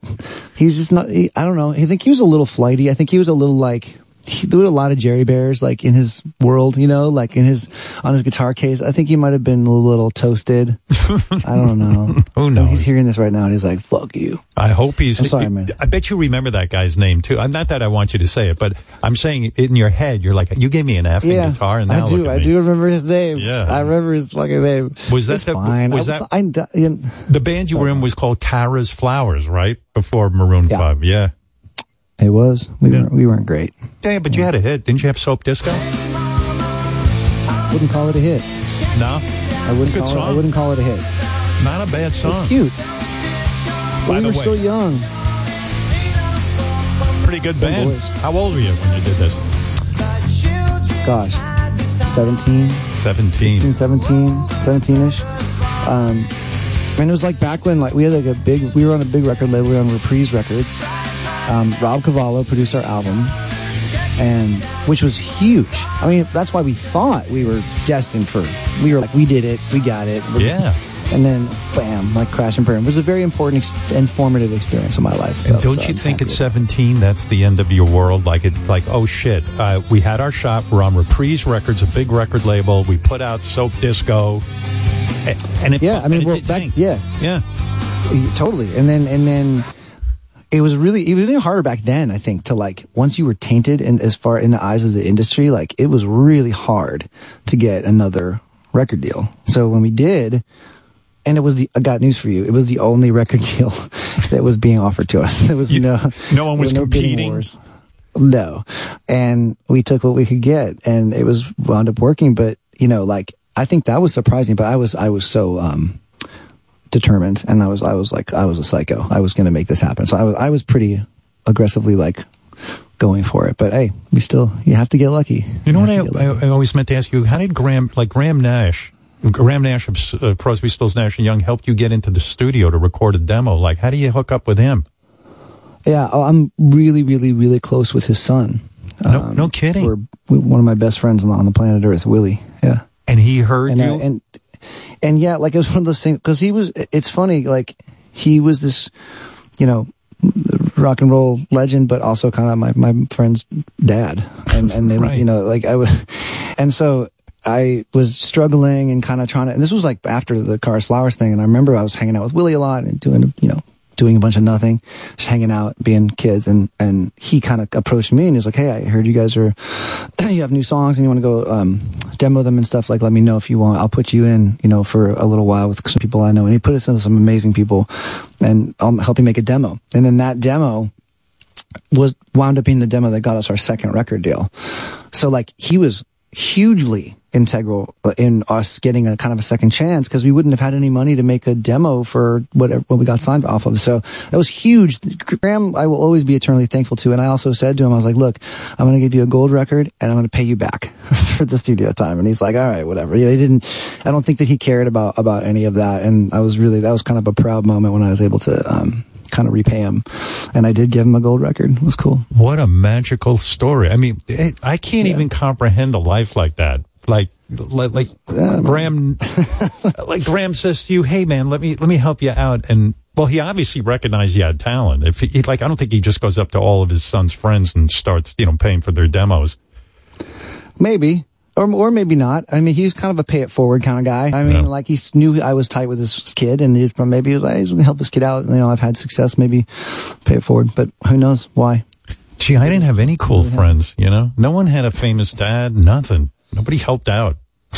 That's a cool famous dad, though. You know what I'm saying? That's a badass right there. I mean, like you go over to this kid's house and Graham Nash is like hanging, like standing around his underwear and stuff. I mean, it's not his underwear. No, I saw him in his underpants. No, I did not. Because I used to go over to my friend's house and their dads would always be in their underpants, like hanging out in a chair, giving us philosophy. That's a little weird. I've never hung out in my underpants in front of like strange kids. I don't know. That's weird. By the way, the reason I played Jimi Hendrix when I was introducing you guys, and let me say that Adam is here with James Valentine, of course, and PJ Morton, who are a guitar player and a piano player and a keyboard player, and they're going to do a salute. Thanks for doing this, guys, to Sinead O'Connor, which we'll get to. But the reason I played Hendrix when I introduced you is because you said Jimi Hendrix is the best guitar player of all time. Number 2, Eddie Van Halen. Number 3, Jimmy Page. And 4 is Prince. And 5 is Stevie Ray Vaughan. That was your list. Listen, everyone's got a different list. Right. James has a different list. What's right? James, what's your list? Yeah. Well, I'd have Jimi Hendrix, but I'd include some jazz guys, Wes Montgomery, Pat Metheny. That's kind of my world. That's a different world than Adam. But you think you can separate yourself from personal preference and say who are the 5 most? Like, you can't really do it. Well, you can't do it. That's subjective. Important to you, important to me. Yeah. I think we all agree, though, Jimmy, because for sure he really actually is the best ever to play. I love watching musicians talk about who's the best musician. It's so great, especially 2 guys in the same band, like that must go on the tour bus all the time. Like, well, come on, let's agree on something. Nonstop. Nonstop. Yeah, it's the dumbest conversation to have because there's no way and no one's right about this. There's no right and wrong. Do you guys always sit around and talk about music, or is it pretty much just musical conversations? Oh no, it gets really stupid. It gets like so dumb. We drag it down to the mud with some really lame stuff. Like you can debate about anything. It goes on and on and on. We just did Kimmel, and I told the dumb story about the Friends theme song. Oh yeah, which was like a 3-hour argument. What was the argument 2 weeks about ago? The Friends theme? Okay. I can't believe the second time I'm talking about this publicly. It's getting a lot of airtime. I told him, we were somehow Friends came up. Yeah. And I said, hey, the song goes, gonna be this way, ba, ba, ba, ba. And he's like, hey man, there's 5 claps. And I was like, no, there's not. There's 4 claps. And granted, remember, like we're on an airplane on a long flight. We got a lot of time to kill. And I'm like, you're wrong. He's like, fuck you. I'm like, fuck you. It gets ugly. I was sure it was 5 claps. I was wrong for the record. Well, and for James's, yes, that is. Yeah. So James, I will say this, and it was kind of a case of we were both right, because the Rembrandts who recorded that song, they had a version that was an original version, and then they had another version, either remixed it or re-recorded it for the show. On the Rembrandt's version, fuck, this is so dumb. I can't believe it. Nice. There's 1, 2, 3, 4, 5. You were right though, Adam. So I was right because of the show had 4. Yeah. Oh, the original The Rembrandt's version one. for the show was different. Got it. I You see. ready? That's what you guys I was argue about. Familiar with the studio Yeah. version. Anything. James goes deeper. See, I love these kind of discussions. I saw evidence of this. The dynamic between Dave Grohl and Taylor Hawkins was so great. That's why I know that loss hurt Dave Grohl, because those two dudes would sit there and argue about, or talk about what was it like for Genesis when they were doing this or that. It was a constant discussion about trivia in music. And I thought, what a great relationship. It looked like so much fun. It's a sickness, and it's also really fun. Who's better, John Bonham or Neil Peart? Do you guys argue about that? Apples and oranges, maybe. Oh, I see. You can say apples and oranges. See, I have a clear I'm answer. gonna say John Bonham, but that's because I say John Bonham for me. But like, I'm the Rush guy in the band. Sure, but you're not. Are you gonna say Neil Peart? Be careful. It's subjective. It's subjective. But they're so different. Yeah. They're so different. But yeah, they're different. I personally, John Bonham's my guy. Let me remind people. Are you going with John? You're going with Neil Peart? James? I mean, listen, for me personally, I've listened to way more Rush in my life than Zeppelin. Yeah, and Rush is great. I love and it. Neil Peart is great. He's incredible. Incredible. But Another like guy that's Zeppelin. gonna be missed. Yeah, but it's Zeppelin. You're talking about Zeppelin. Who's your guy? Yeah. Jimmy? I mean, Peart's my guy. He's always been my guy. All right, you stand by that? Final answer? Sure. Final answer. All right. PJ, are you sick of these two? No, man, it's actually entertaining. I mean, I just put my AirPods in if it goes too long, But yeah, no, I've seen some lengthy discussions. And we'll come to you too. We always he's like our guy. We go. I'm like, PJ, come on, man. You gotta get my back. Yeah, I give weight to either of the argument. You know what I'm saying? If they bring me in, is to PJ, put some on the scale. As a keyboard player, did you just hear Charlie Puth doing his thing at all? Did you catch I any heard of that? Charlie. Yeah, in and out. Yeah, he's amazing. He's like a music professor. Are you like that? Do you sit down at the piano every day and just play? Yeah, not really. I was more of I guess, like working class, in the sense of piano. Like I didn't treat it, I was obsessed as a kid. So I would always come home and sit at the piano and just try to figure out things, but I didn't really learn, traditionally. So I don't know how to read music. Oh, wow. I didn't major in music. We actually, Charlie and I were just talking because I went to his college, Berkeley, and did a pop-up the other day, and all the kids were singing everything. But that was not my experience. Like it wasn't music all the time. It was kind of life, and then this was kind of like my expression, Yeah. When you're sitting at home, if you do play the guitar, if you play the piano and stuff, what does it sound like? What do you like to just do? Like if you were sitting alone right now and you sat down just to hear yourself play, what would you play? It's really like nothing. So I grew up in church, and so there was a thing called like talking music, like when the pastor's talking and you're just playing music behind him. So yeah. Usually I sit down and it's not a real song. It's just kind of like playing. What is it? Let me hear it, please. I'm begging you. Let's see. Yeah. All right, this is if I sat down right now, I would just.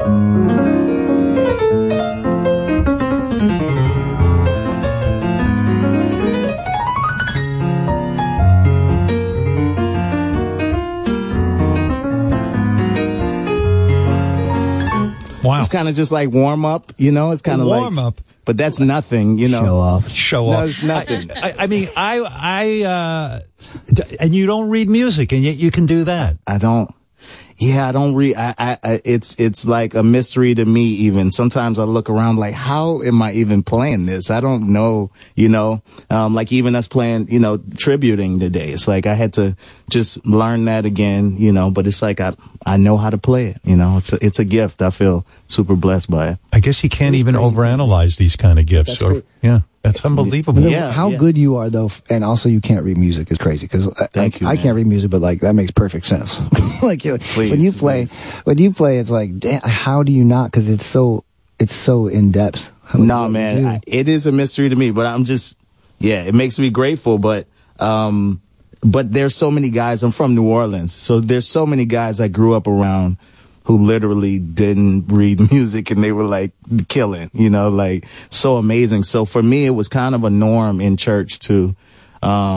But yeah, it does blow my mind. But like, nobody said to you, sometimes. No parent said to you, hey man, like, let's get you some piano lessons, or no one? Yeah. So my mom tried, because my mom loves classical music. She would play it in the car, and she really wanted me to be a classical musician, but I was listening to like All in the Family, or, you know, like these Dear John, like these theme songs, Cheers. I would be playing along with that and the radio.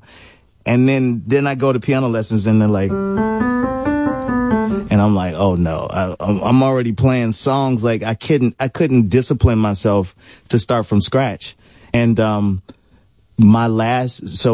had piano lessons twice. The second time, the piano teacher actually told me, I played something for him. He was like, I'm gonna be honest with you, man. He was like, what you have, I can't teach. That's amazing. Like, I could teach you stuff, but like, and it freed me. It was like, as a kid, because I was trying to tell my mom this, but I couldn't make her.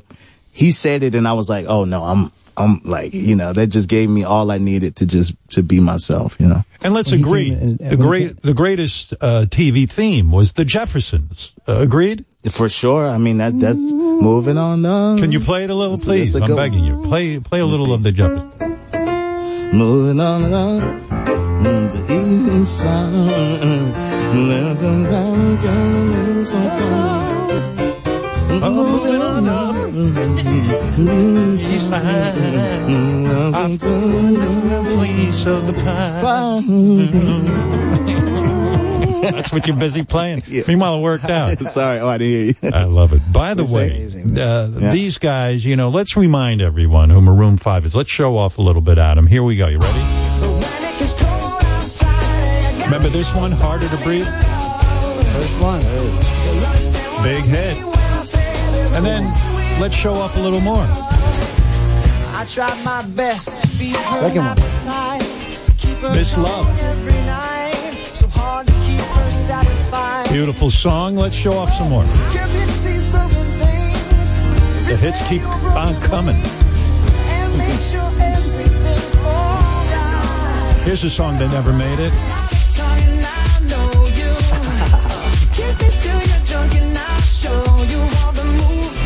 I'll keep going. You're liking this. One More Night. Remember Payphone? Anybody remember this?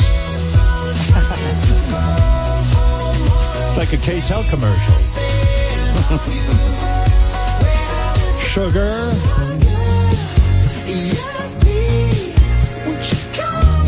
Wow. I'll tell you, not bad. Anyone remember Animals? And if that wasn't enough for you, how about this?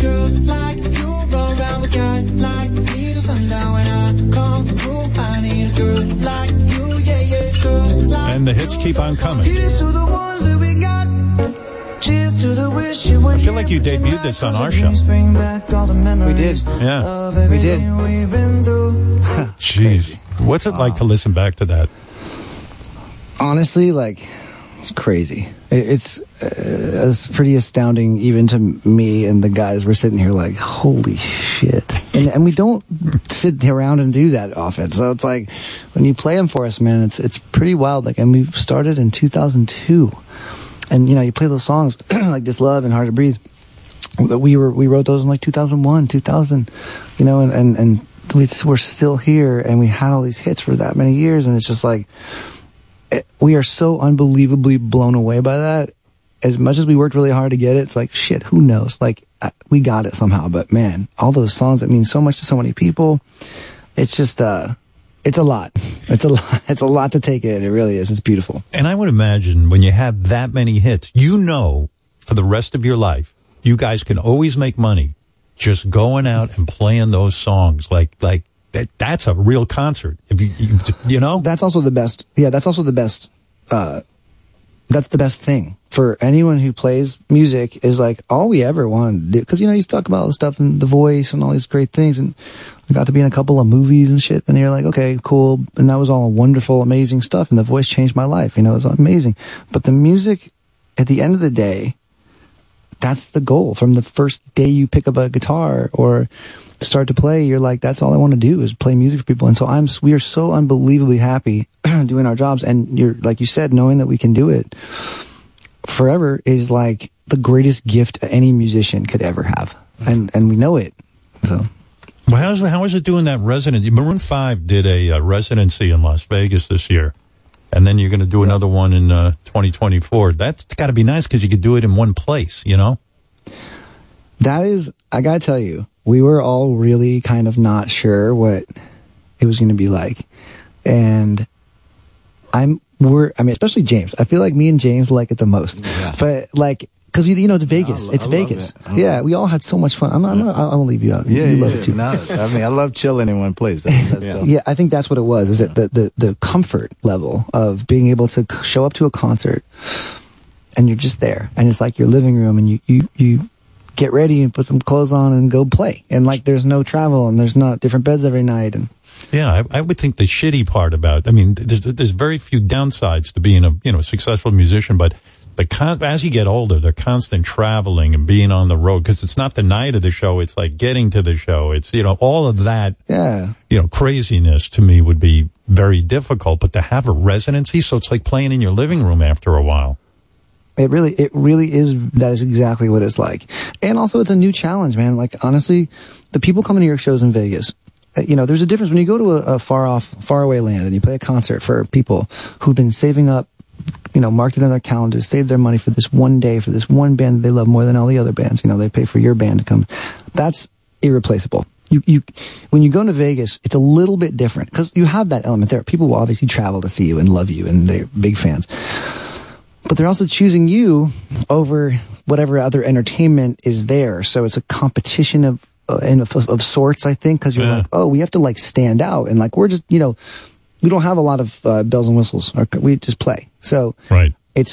We were unsure as to how that would come across, but like it's kind of fun, and you kind of feel like it's this new challenge, like do something different and succeed in a different type of way. Because when you go out of the town, you're playing fans that love you, and it's like the choir. But this is a little different because you have like, hey, impress me. I'm not seeing Celine Dion, so be good. It's kind of like you're kind of like you have a responsibility to kick ass in Vegas in a different way. When you guys are in Vegas, did you go see that Sphere that a lot of musicians are excited about? Is it cool? Or we saw U2. Yeah. It's going to change the face of live performance for 100% because the visual stuff is fucking nuts. It's crazy. Yeah, but I think really I haven't been to it yet, but I kind of like a band going up. I don't like all the visual distraction. I like, if I'm going to go see Maroon 5, I love seeing you three guys just sitting on stools and playing, I don't know. There's a simplicity. I feel you, but then think of like Pink Floyd playing the Sphere. Yeah, that's true. That would be nuts. Like, there's some bands that lend themselves to the visuals that the Sphere can provide, because it is like, and I even didn't know what to expect, and it's this big fucking circle dome thing, and you're like, what? But the second, like, I saw U2, and U2 is one of my favorites ever, and it's pretty intimate, actually, believe it or not, because it's just the band set up right there, and it's right in the middle, and there they are, not much going on, but then everywhere around you, when you look anywhere at all, it's something. It's cool. Now you got me thinking, because like the best visual show I ever saw back in the 90s was 9 Inch Nails. They had all kind 9 Inch Nails would be perfect. Yeah. That would be a show. That shit. Yeah, and a Sphere if it was really cool visual effects, because it was nuts. Hey, you know what I got to ask you before we talk about Sinead O'Connor, because that's, sure, that's the purpose. But how does Charlie Puth spend a month at your house and you guys don't jam together? Explain that to me from your end. Jam. We talked music and we would play and mess around. I feel like we did. Did he say we didn't ever play together? Yeah, he said like there was like you guys had a great hang and you had a lot of fun. But look, I am funny like that, where there's something about being home where I've tried having studios in my house before and making music. Now I'll pick up a guitar and play every other day or something. But that's casual, and like having it all around me, it's almost like my home. It's like that's my place to I like to come home from the studio, you know? Right. And leave it, because my brain won't stop otherwise. It'll be like in the next room. You know, if there's like a drum kit and a soundboard and like a place to go make music, I've always been this way. And we had a studio back in the day, and I started to go nuts because I'd just always be like, my brain can't handle all of that all the time. It needs to have, you know, downtime. Yeah. So I can kind of like recharge and like distract myself with other things and do other things and then go back. And then you kind of have a clear head. You know, you get like studio brain sometimes. It's crazy. So do you only write in the studio? In other words, when you're writing songs for the band, and the band has to meet in the studio, and that's where you write? You don't come up with stuff at home? No, well, actually, most things that the funny part is that before I go into the studio these days, because now like, oh, this is cool. What about this melodic idea here? And I like make a voice note or write a bunch of words down in my notes on my phone. And then I go in and literally like I record songs at this point, like here's the lyrics we've been working on for the last 3 weeks, and I go in the studio and it's like, here it is. It's really different. Back then, not even that long ago, like 10 years ago, it would be like, here's a notepad and I'm in the studio and I'm like writing the lyrics. Like, you just don't do it anymore. And it's kind of sad, and it would be kind of a cool exercise to do that again, like to actually write pen on paper, but like, you don't need to, you know, and like you're getting song versions passed around between the band, and like James is going to record we have a new song we're working on right now, and James is going to record his part and his parts in the studio, and we're not necessarily going to all get together and do it. Like, I can't believe what you're telling me. That's weird. It happens. I mean, it doesn't always happen like that. I mean, like, people have different ways of doing it. You can definitely do it traditionally and be all in the same room and doing it. But don't you think if you and James are in the studio together, like something organically could happen? Absolutely, and James wants that to happen in the worst way. James is right. Yeah, I miss the old way. He misses the old way. James, do you ever say to Adam, listen, man, quit fucking around? I say that to him every day. Listen, every day. Yeah. And what does he say? Yeah, there is something that's he lost. never shuts the fuck up about it. There's something that's lost when you're emailing files back and forth. Of course. And I do miss being in the same room. I mean, you guys should be in a room together like this. What? Well, hey, listen, I don't want to get in between. You're not wrong. You're not wrong. Thank you. I support what you're saying. Thank you. And I think that we should get back to that at some point. Let's do it. Maybe not 2024. Maybe 20. How about 2025? How about in Vegas, downtime? We'll have plenty of downtime. God, downtime in Vegas. No, James, this is like we're Adam's treating this lightly, but you're right. When you guys are you're sitting in Vegas, James, you're advocating that Adam come over to your room and let's write together, right? Yeah, well, and there's great studios in Vegas. We could get together, and you know, I think for the first 10 years of our career, that's how we made records, and then it kind of shifted over time, and you know, I think it's been enough time that it would be interesting to go and do it in the old way. Yeah, maybe. No, again. Maybe someday. World's changing, man. What the hell's the problem here?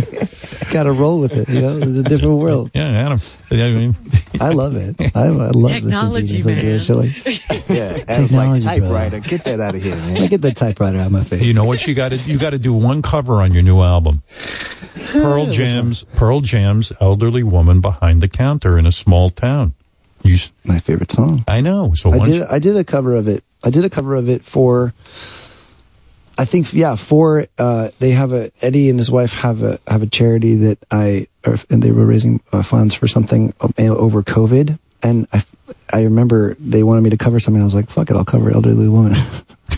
And so I did. It was fun. It was like on Zoom, you know. It was cool. Do you do it as Eddie Vedder? Because you can do an Eddie Vedder impression, can't you? I try not to. It's really hard when you're doing a Pearl Jam song to not, because he's so distinct. He's one of my favorite singers in the world. I mean, he is amazing. He is the real fucking deal, man. But I have like the opposite voice of Eddie Vedder. Eddie Vedder has a deep baritone, like big voice, and I have this like. Can you give me a little Eddie Vedder? I mean, I want to hear you. I've never heard you do that. Let me hear you do an impression of Eddie Vedder. Come on. I don't want to do an impression. Do it. Don't question it. Oh, wait. Here, give me the guitar. Oh, yeah. But then it's not going to be very good. And I don't care. That's all right. He can be angry. We'll talk to him. Okay, my Eddie Vedder impression? All right, Yeah, here's my here Eddie it Vedder is. impression. Go. Need a pick? Okay. I seem to recognize your face. Haunting familiar years, I can't seem to place it. Can I find? I like it. Pretty good, huh? Kill it. All right, let's talk about... Pretty good. Yeah, very good. Let me talk to you about Sinead O'Connor, because, by the way, thanks, guys. I really do appreciate you doing this. Of course, man. Yeah. I was talking with my guys, and I said, I think a good way to end the year would be, since we have so many musicians on and we love music, maybe we could ask a couple of our friends if they would honor people who died recently. And Adam right away said yes, and, I love you for that, and thank you for doing it. But you said Sinead O'Connor would be good, because let's face it, Sinead became famous doing a Prince song, and you love Prince. Yeah. Yeah. Yeah, it's crazy. This song, and I was probably, we were like 10 when it came out. 10 or 11. And I remember, I didn't know it was written by Prince back then. Right. But, and then you listen to the original once you figure all that out. But this was one of those cases of like, sometimes a song that's written by like your favorite of all time, like a Prince. I think Joe Cocker did it with a little help from my friends. Yep. It's a great song as it was from the Beatles, but it's that version of it is better than the Beatles song. And by the way, that's a great point. How rare is that when that like Sinead O'Connor actually did it better than Prince, like made it even more. Yeah. And she took it and we talked about this actually yesterday when we were practicing. It's like she added the group of people who produced it and Sinead and people like added these like really kind of cool chord changes and melodic shifts and things that weren't there originally, and turned it into this like heartbreaking, like insanely emotional, different type of song, and brought it to the place that it really should have been. And that doesn't happen often, especially when it's a Prince song. And I think about Sinead O'Connor died this year, but I always think of her as a tragic figure. Did you ever meet her? I never met her. She was very, very outspoken, and I think a lot of people were scared off by that. Yep. She said what she fucking wanted to say, and that's always something that I respect, and admire. It wasn't always what people wanted to hear, but it was always honest, and it was always the truth, and it was intense. Seems like from the little that I've seen, it's intense and it's honest, but it's a lot. And so I understand how people might have been like, afraid of it, but it's real. But it's also crazy because every manager in the business would say to you, listen guys, you're musicians. It's like running for political office. You want to bring everyone into the tent. Don't give your political views.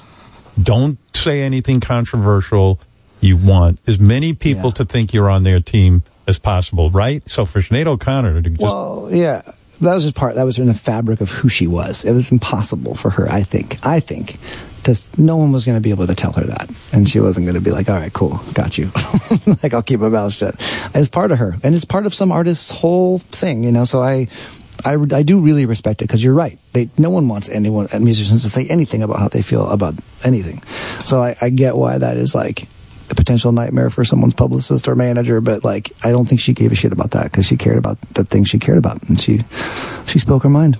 I was in L.A. 100 years ago, and I'm at whatever the hotel is that all the rock stars used to stay at, like the Sunset Marquis or whatever it is, and I'm sitting by the pool, and there's this fabulous looking woman with her head completely shaved swimming in the pool.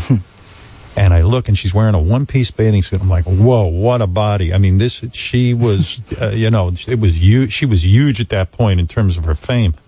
And there she was just doing laps in the pool. And I was like, wow, what a magnificent looking person. How many women can shave their head and just look so comfortable with it? I mean, it was crazy. And that video. There was a girl in high school I was in love with who shaved her head. She was like the most beautiful girl in school, and she shaved her head, and she was like still just so beautiful. I remember it very vividly. You brought that memory back. Thank you. She was beautiful. The video is also one of the best. We haven't talked about the video yet, by the way. Yeah. Right. The video is this beautiful, it's just her face. Close up. And And that's it's so close up. I mean, it's as close up as you can get.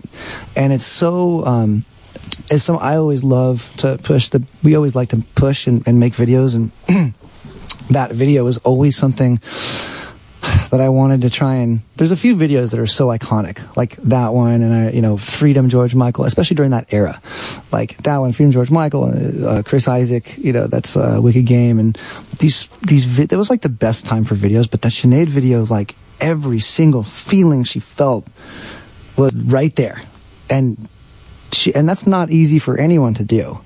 That shows you how her vulnerability and her kind of raw way was so perfectly depicted in that video, and that's why it worked. You can get 1 million people to do the same thing, and that's what made her so special. You cannot carry that if you're not Sinead O'Connor. Adam, you're so right. Like, I'm thinking about it. Who would have the balls to make a rock video back in the MTV heyday where it's just your face? And meanwhile, because I got a short attention span.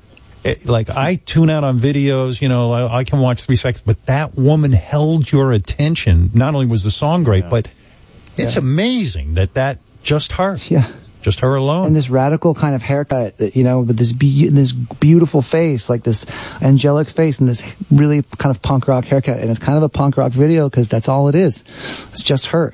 There's no quick cuts, like you said. It's like MTV generation, like, come on, more quick cuts, and there's none of that. It's like, it's a masterpiece. That video is a fucking masterpiece, and the song is too. It's really, really cool. I wonder if Prince liked her.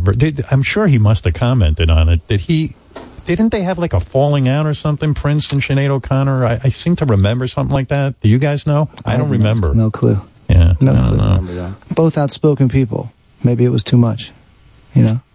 Your video memories, some people compare it to Sinead's video. They felt like, That was kind of that was definitely in there, in the influence. I was like, let's just do this straight to the camera. Yeah, that's cool. I guess that is kind of influenced by Sinead. Sinead died in July at 56 years old. There's no cause of death, but it was non-suspicious. I don't know what that means. I don't know what happened. And I know you guys were at the autopsy, but you still won't tell us anything. You won't tell me what room 5 means, and you won't tell me what happened at the autopsy. But anyway, listen. Ask Billy Joel. Billy Joel knows. I told you that. Yeah, I heard that you told Billy. You told Billy. He's the only one who knows, right? He got us at dinner, and he's like, so what's the bit? He sat down at our table, and I was like, holy shit, this is fucking Bill Joel. And this was like day one of success. We didn't know what, we were at Nobu. We were at Nobu in New York. Right. And Billy Joel sits down. He definitely had a couple. And he's like, all right, so where'd you get the name? And I'm like, didn't hear what he said, because I'm like, that's Billy Joel. We fucking, am I gonna not, what am I gonna do? Like an asshole, not tell him? And I was like, all right, you can't tell anybody, but you're the only person we'll ever tell. And I broke the trust. But you guys were there. Yeah. You? So you guys signed off on it. Yeah, absolutely. Yeah, you tell Billy Joel, of course. No one say no to Billy. No. Yeah, you know what the sad part of that story probably is? Probably Billy doesn't even remember what you told him, I guarantee you. Not only because 100,000%. And also, by the way, not only does he not remember it, but he doesn't remember it for multiple reasons. He doesn't remember because he was probably inebriated, and he also doesn't remember because it's the fucking dumbest story in the world that no one would remember. You know what's so funny? I'm thinking about, I had Carly Simon on years ago, and she whispered in my ear who the 3 people were that You're So Vain is about. She had never told anyone who the 3 people were. She said, I feel so good about you. She whispered in my ear the name of the 3 people. And about 5 minutes later, Robin comes walking up to me and says, well, who are the people? And I go, I just fucking forgot. I was like the only guy who was supposed to know. Wasn't Warren Beatty one of them? Warren Beatty was, but there were 2 others. She since has come out with it. But anyway, getting back Mick Jagger sang on that song. Sorry, we'll get back to that. Right. Oh, yeah, he did. So Sinead O'Connor, you're going to do, the big one. Nothing Compares to You, which is so great because now I have you on this show doing Purple Rain, which is still the most visited, I think, video ever made on this show. It's crazy when you did that on my birthday show. What a performance that was. Jeez. Out of body is, man, I don't know. Anyway, this is Nothing Compares to You, and I can't wait to hear you guys do it.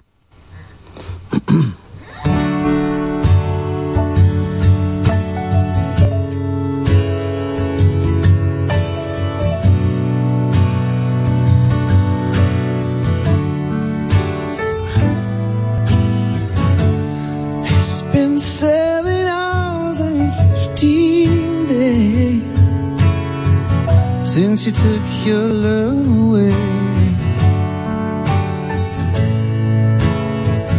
I go out every night and sleep all day since you took your love away.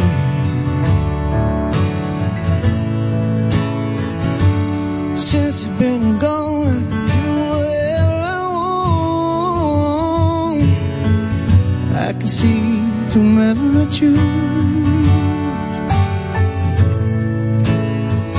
I can eat my dinner in a fancy restaurant, but nothing can take away these blues. 'Cause nothing compares to you. It's been so lonely without you here, like a bird without a song. Nothing can stop these lonely tears from falling. Tell me, baby, where did I go wrong? I can put my arms around every girl I see, but they only remind me of you.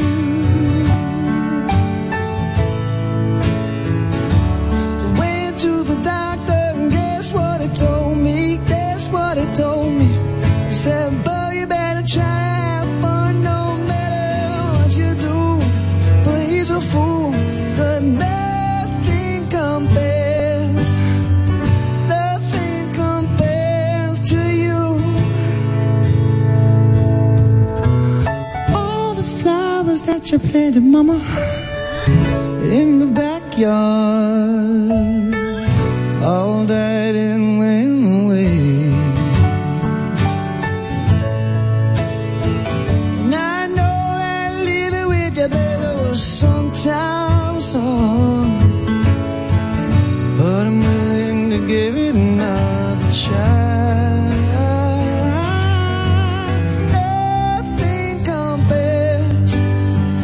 Nothing compares to you.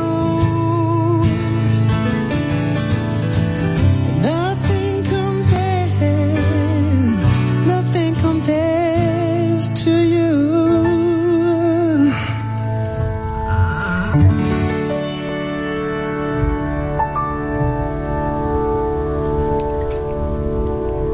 Man, you got it. You fellas. Adam, wow, your voice. Is it hard for you to sing this early in the morning? Because, man, that sounded perfect to me. Man, yes, you're the only person I'll do this for. By the way, like, I woke up at 4:30 and I had my throat was just not working. And I had a sore throat last night and I was freaking the fuck out, and it doesn't happen very often. And so I was like, I don't know if I can do this. And I had to warm up for like 17 hours, and I'm really happy it worked out. Oh, no. We did it in the happy high with key, that? too. Yeah, we did it the higher key. Yeah, no, I'm good. I think it was good. Yeah, I blacked out, so I don't. I usually just black out when I sing live. Isn't it weird with performance, because the anxiety beforehand, like, oh shit, I got to go on Stern Show and sing early in the morning, and the sore throat starts coming on, and you're like all stressed out and blah blah blah blah blah, and then suddenly whatever the fuck it is kicks in, adrenaline, and then it comes out perfectly.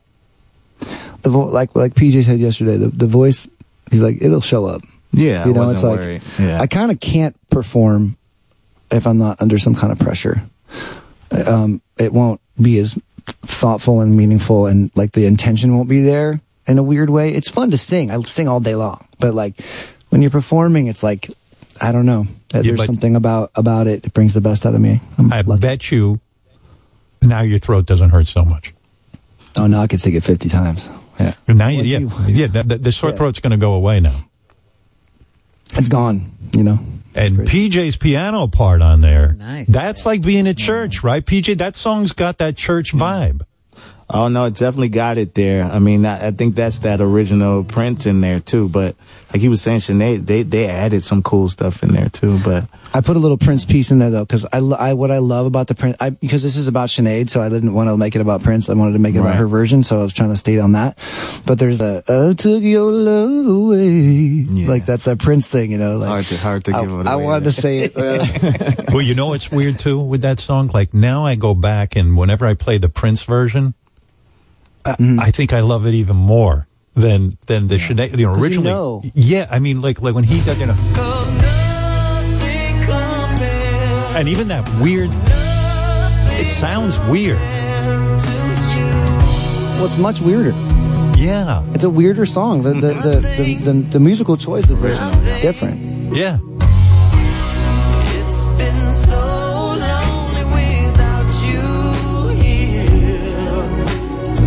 Yeah. Like a bird without a song. Yeah. This part. Oh man, I mean, what the hell? Prince was on another planet. Ridiculous. Yeah, he is. Why is everybody gone? Everybody's dropping like so flies. sad. Yeah, doesn't it make you sad? I mean, the guy who wrote that song is gone. That's it. Yeah. Yes, man. I don't understand it. It just doesn't make sense. It still doesn't make sense. You know, and Sinead and so many other people, they're just like, how the fuck is this even possible? You're heroes, man. How about Charlie Puth picking Burt Bacharach to honor? That was crazy. Amazing. Crazy. Those songs. It's perfect for Charlie, though. It makes a lot of sense because they're like the same kind of freaky genius. But Charlie's a beast. Charlie's an animal. Yeah, he is talented. Yeah, he's something. We love listening to him talk about music. He's like he's like a nutty professor. It's so true. You know, like he really is. Yeah. I mean that in a good way, Charlie. I mean that in a good way. You're still here.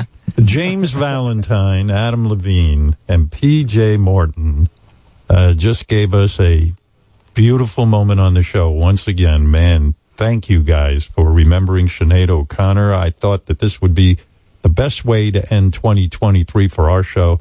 We always try to do something special. And I was thinking, man, what if we could get some of our friends to honor musicians, great musicians who affected us and have left the planet. And, man, it turned out to be a really special morning. So I thank you. I do want to mention Maroon 5 is returning to Dolby Live at Park MGM for a 2024 residency. Go check these guys out. Ticketmaster.com/Maroon5 Vegas to buy tickets. It's like watching these boys in their living room. Sometimes they show up in their pajamas and they just schmooze. Can I say hi to Robin? I have to say hi to Robin. Yeah, why are you ignoring Robin? Say hello to Robin, please. Hi, Robin. Hey, Robin. Miss you. I want to see you in person. Oh, yeah. You should be here now. Yeah. This is as in person as I get these days. I know. I miss you guys. It's good to see you. I never get to see Robin in person, but we're all here today because we're having a little Christmas party for the entire show. Look at you. You're branching out. You're doing it. Yeah, well, I'm plenty nervous. Believe me, I don't want anyone touching me, especially Fred. He looks a little ill to me. But, he's been yelling at me for hugging everybody. Yeah, Robin walks in. She forgets she's immunocompromised, and she starts hugging everyone. I go, get the fuck away from everyone. Use your head, for God's sake. Oh, God bless you. Yeah, but anyway, listen, guys, thanks for getting up early. Thank you for honoring Sinead O'Connor and talking music with us this morning. And I want to wish everyone, including Maroon 5, and everybody who works on this show, a Merry, Merry Christmas. Thanks, guys, for doing this. I love you. Of course. Thanks for having us. Thank you. Merry Christmas. Merry Christmas. Merry Christmas. Love you too, Robin. I love you. James, love Adam, you, and James. PJ. There love they you go. all. Yeah, we love you long time. Thanks, guys. There they are, all the way from L.A. Well, I do want to say to our audience, thank you. I hope you found this special. Yeah, did everybody enjoy that? That was beautiful. I was thinking, well, how do we end the show this year? But this seemed appropriate. I got to thank Maren Moris. Wow, she was just incredible. Yes. Remembering from Fleetwood Mac, Christine McVie. Want to thank, of course, Charlie Puth, Adam Levine, and Dave Matthews. And there you go. Tomorrow on Howard 101, it's Sternthology Live. That's live. Gary and Rasan took over the Sirius XM studios in New York with a live studio audience and took requests from fans in attendance, picking great moments from our archives. So enjoy that. Soon Green Day will be performing. Coming up next on Howard 101, our tribute continues with our In Memoriam special. We're paying tribute to more of the celebrity guests we lost this year. The great Richard Belzer, Suzanne Summers, Pat Cooper, Pee Wee Herman, and many more. And Robin, the most important thing to say at the end of the year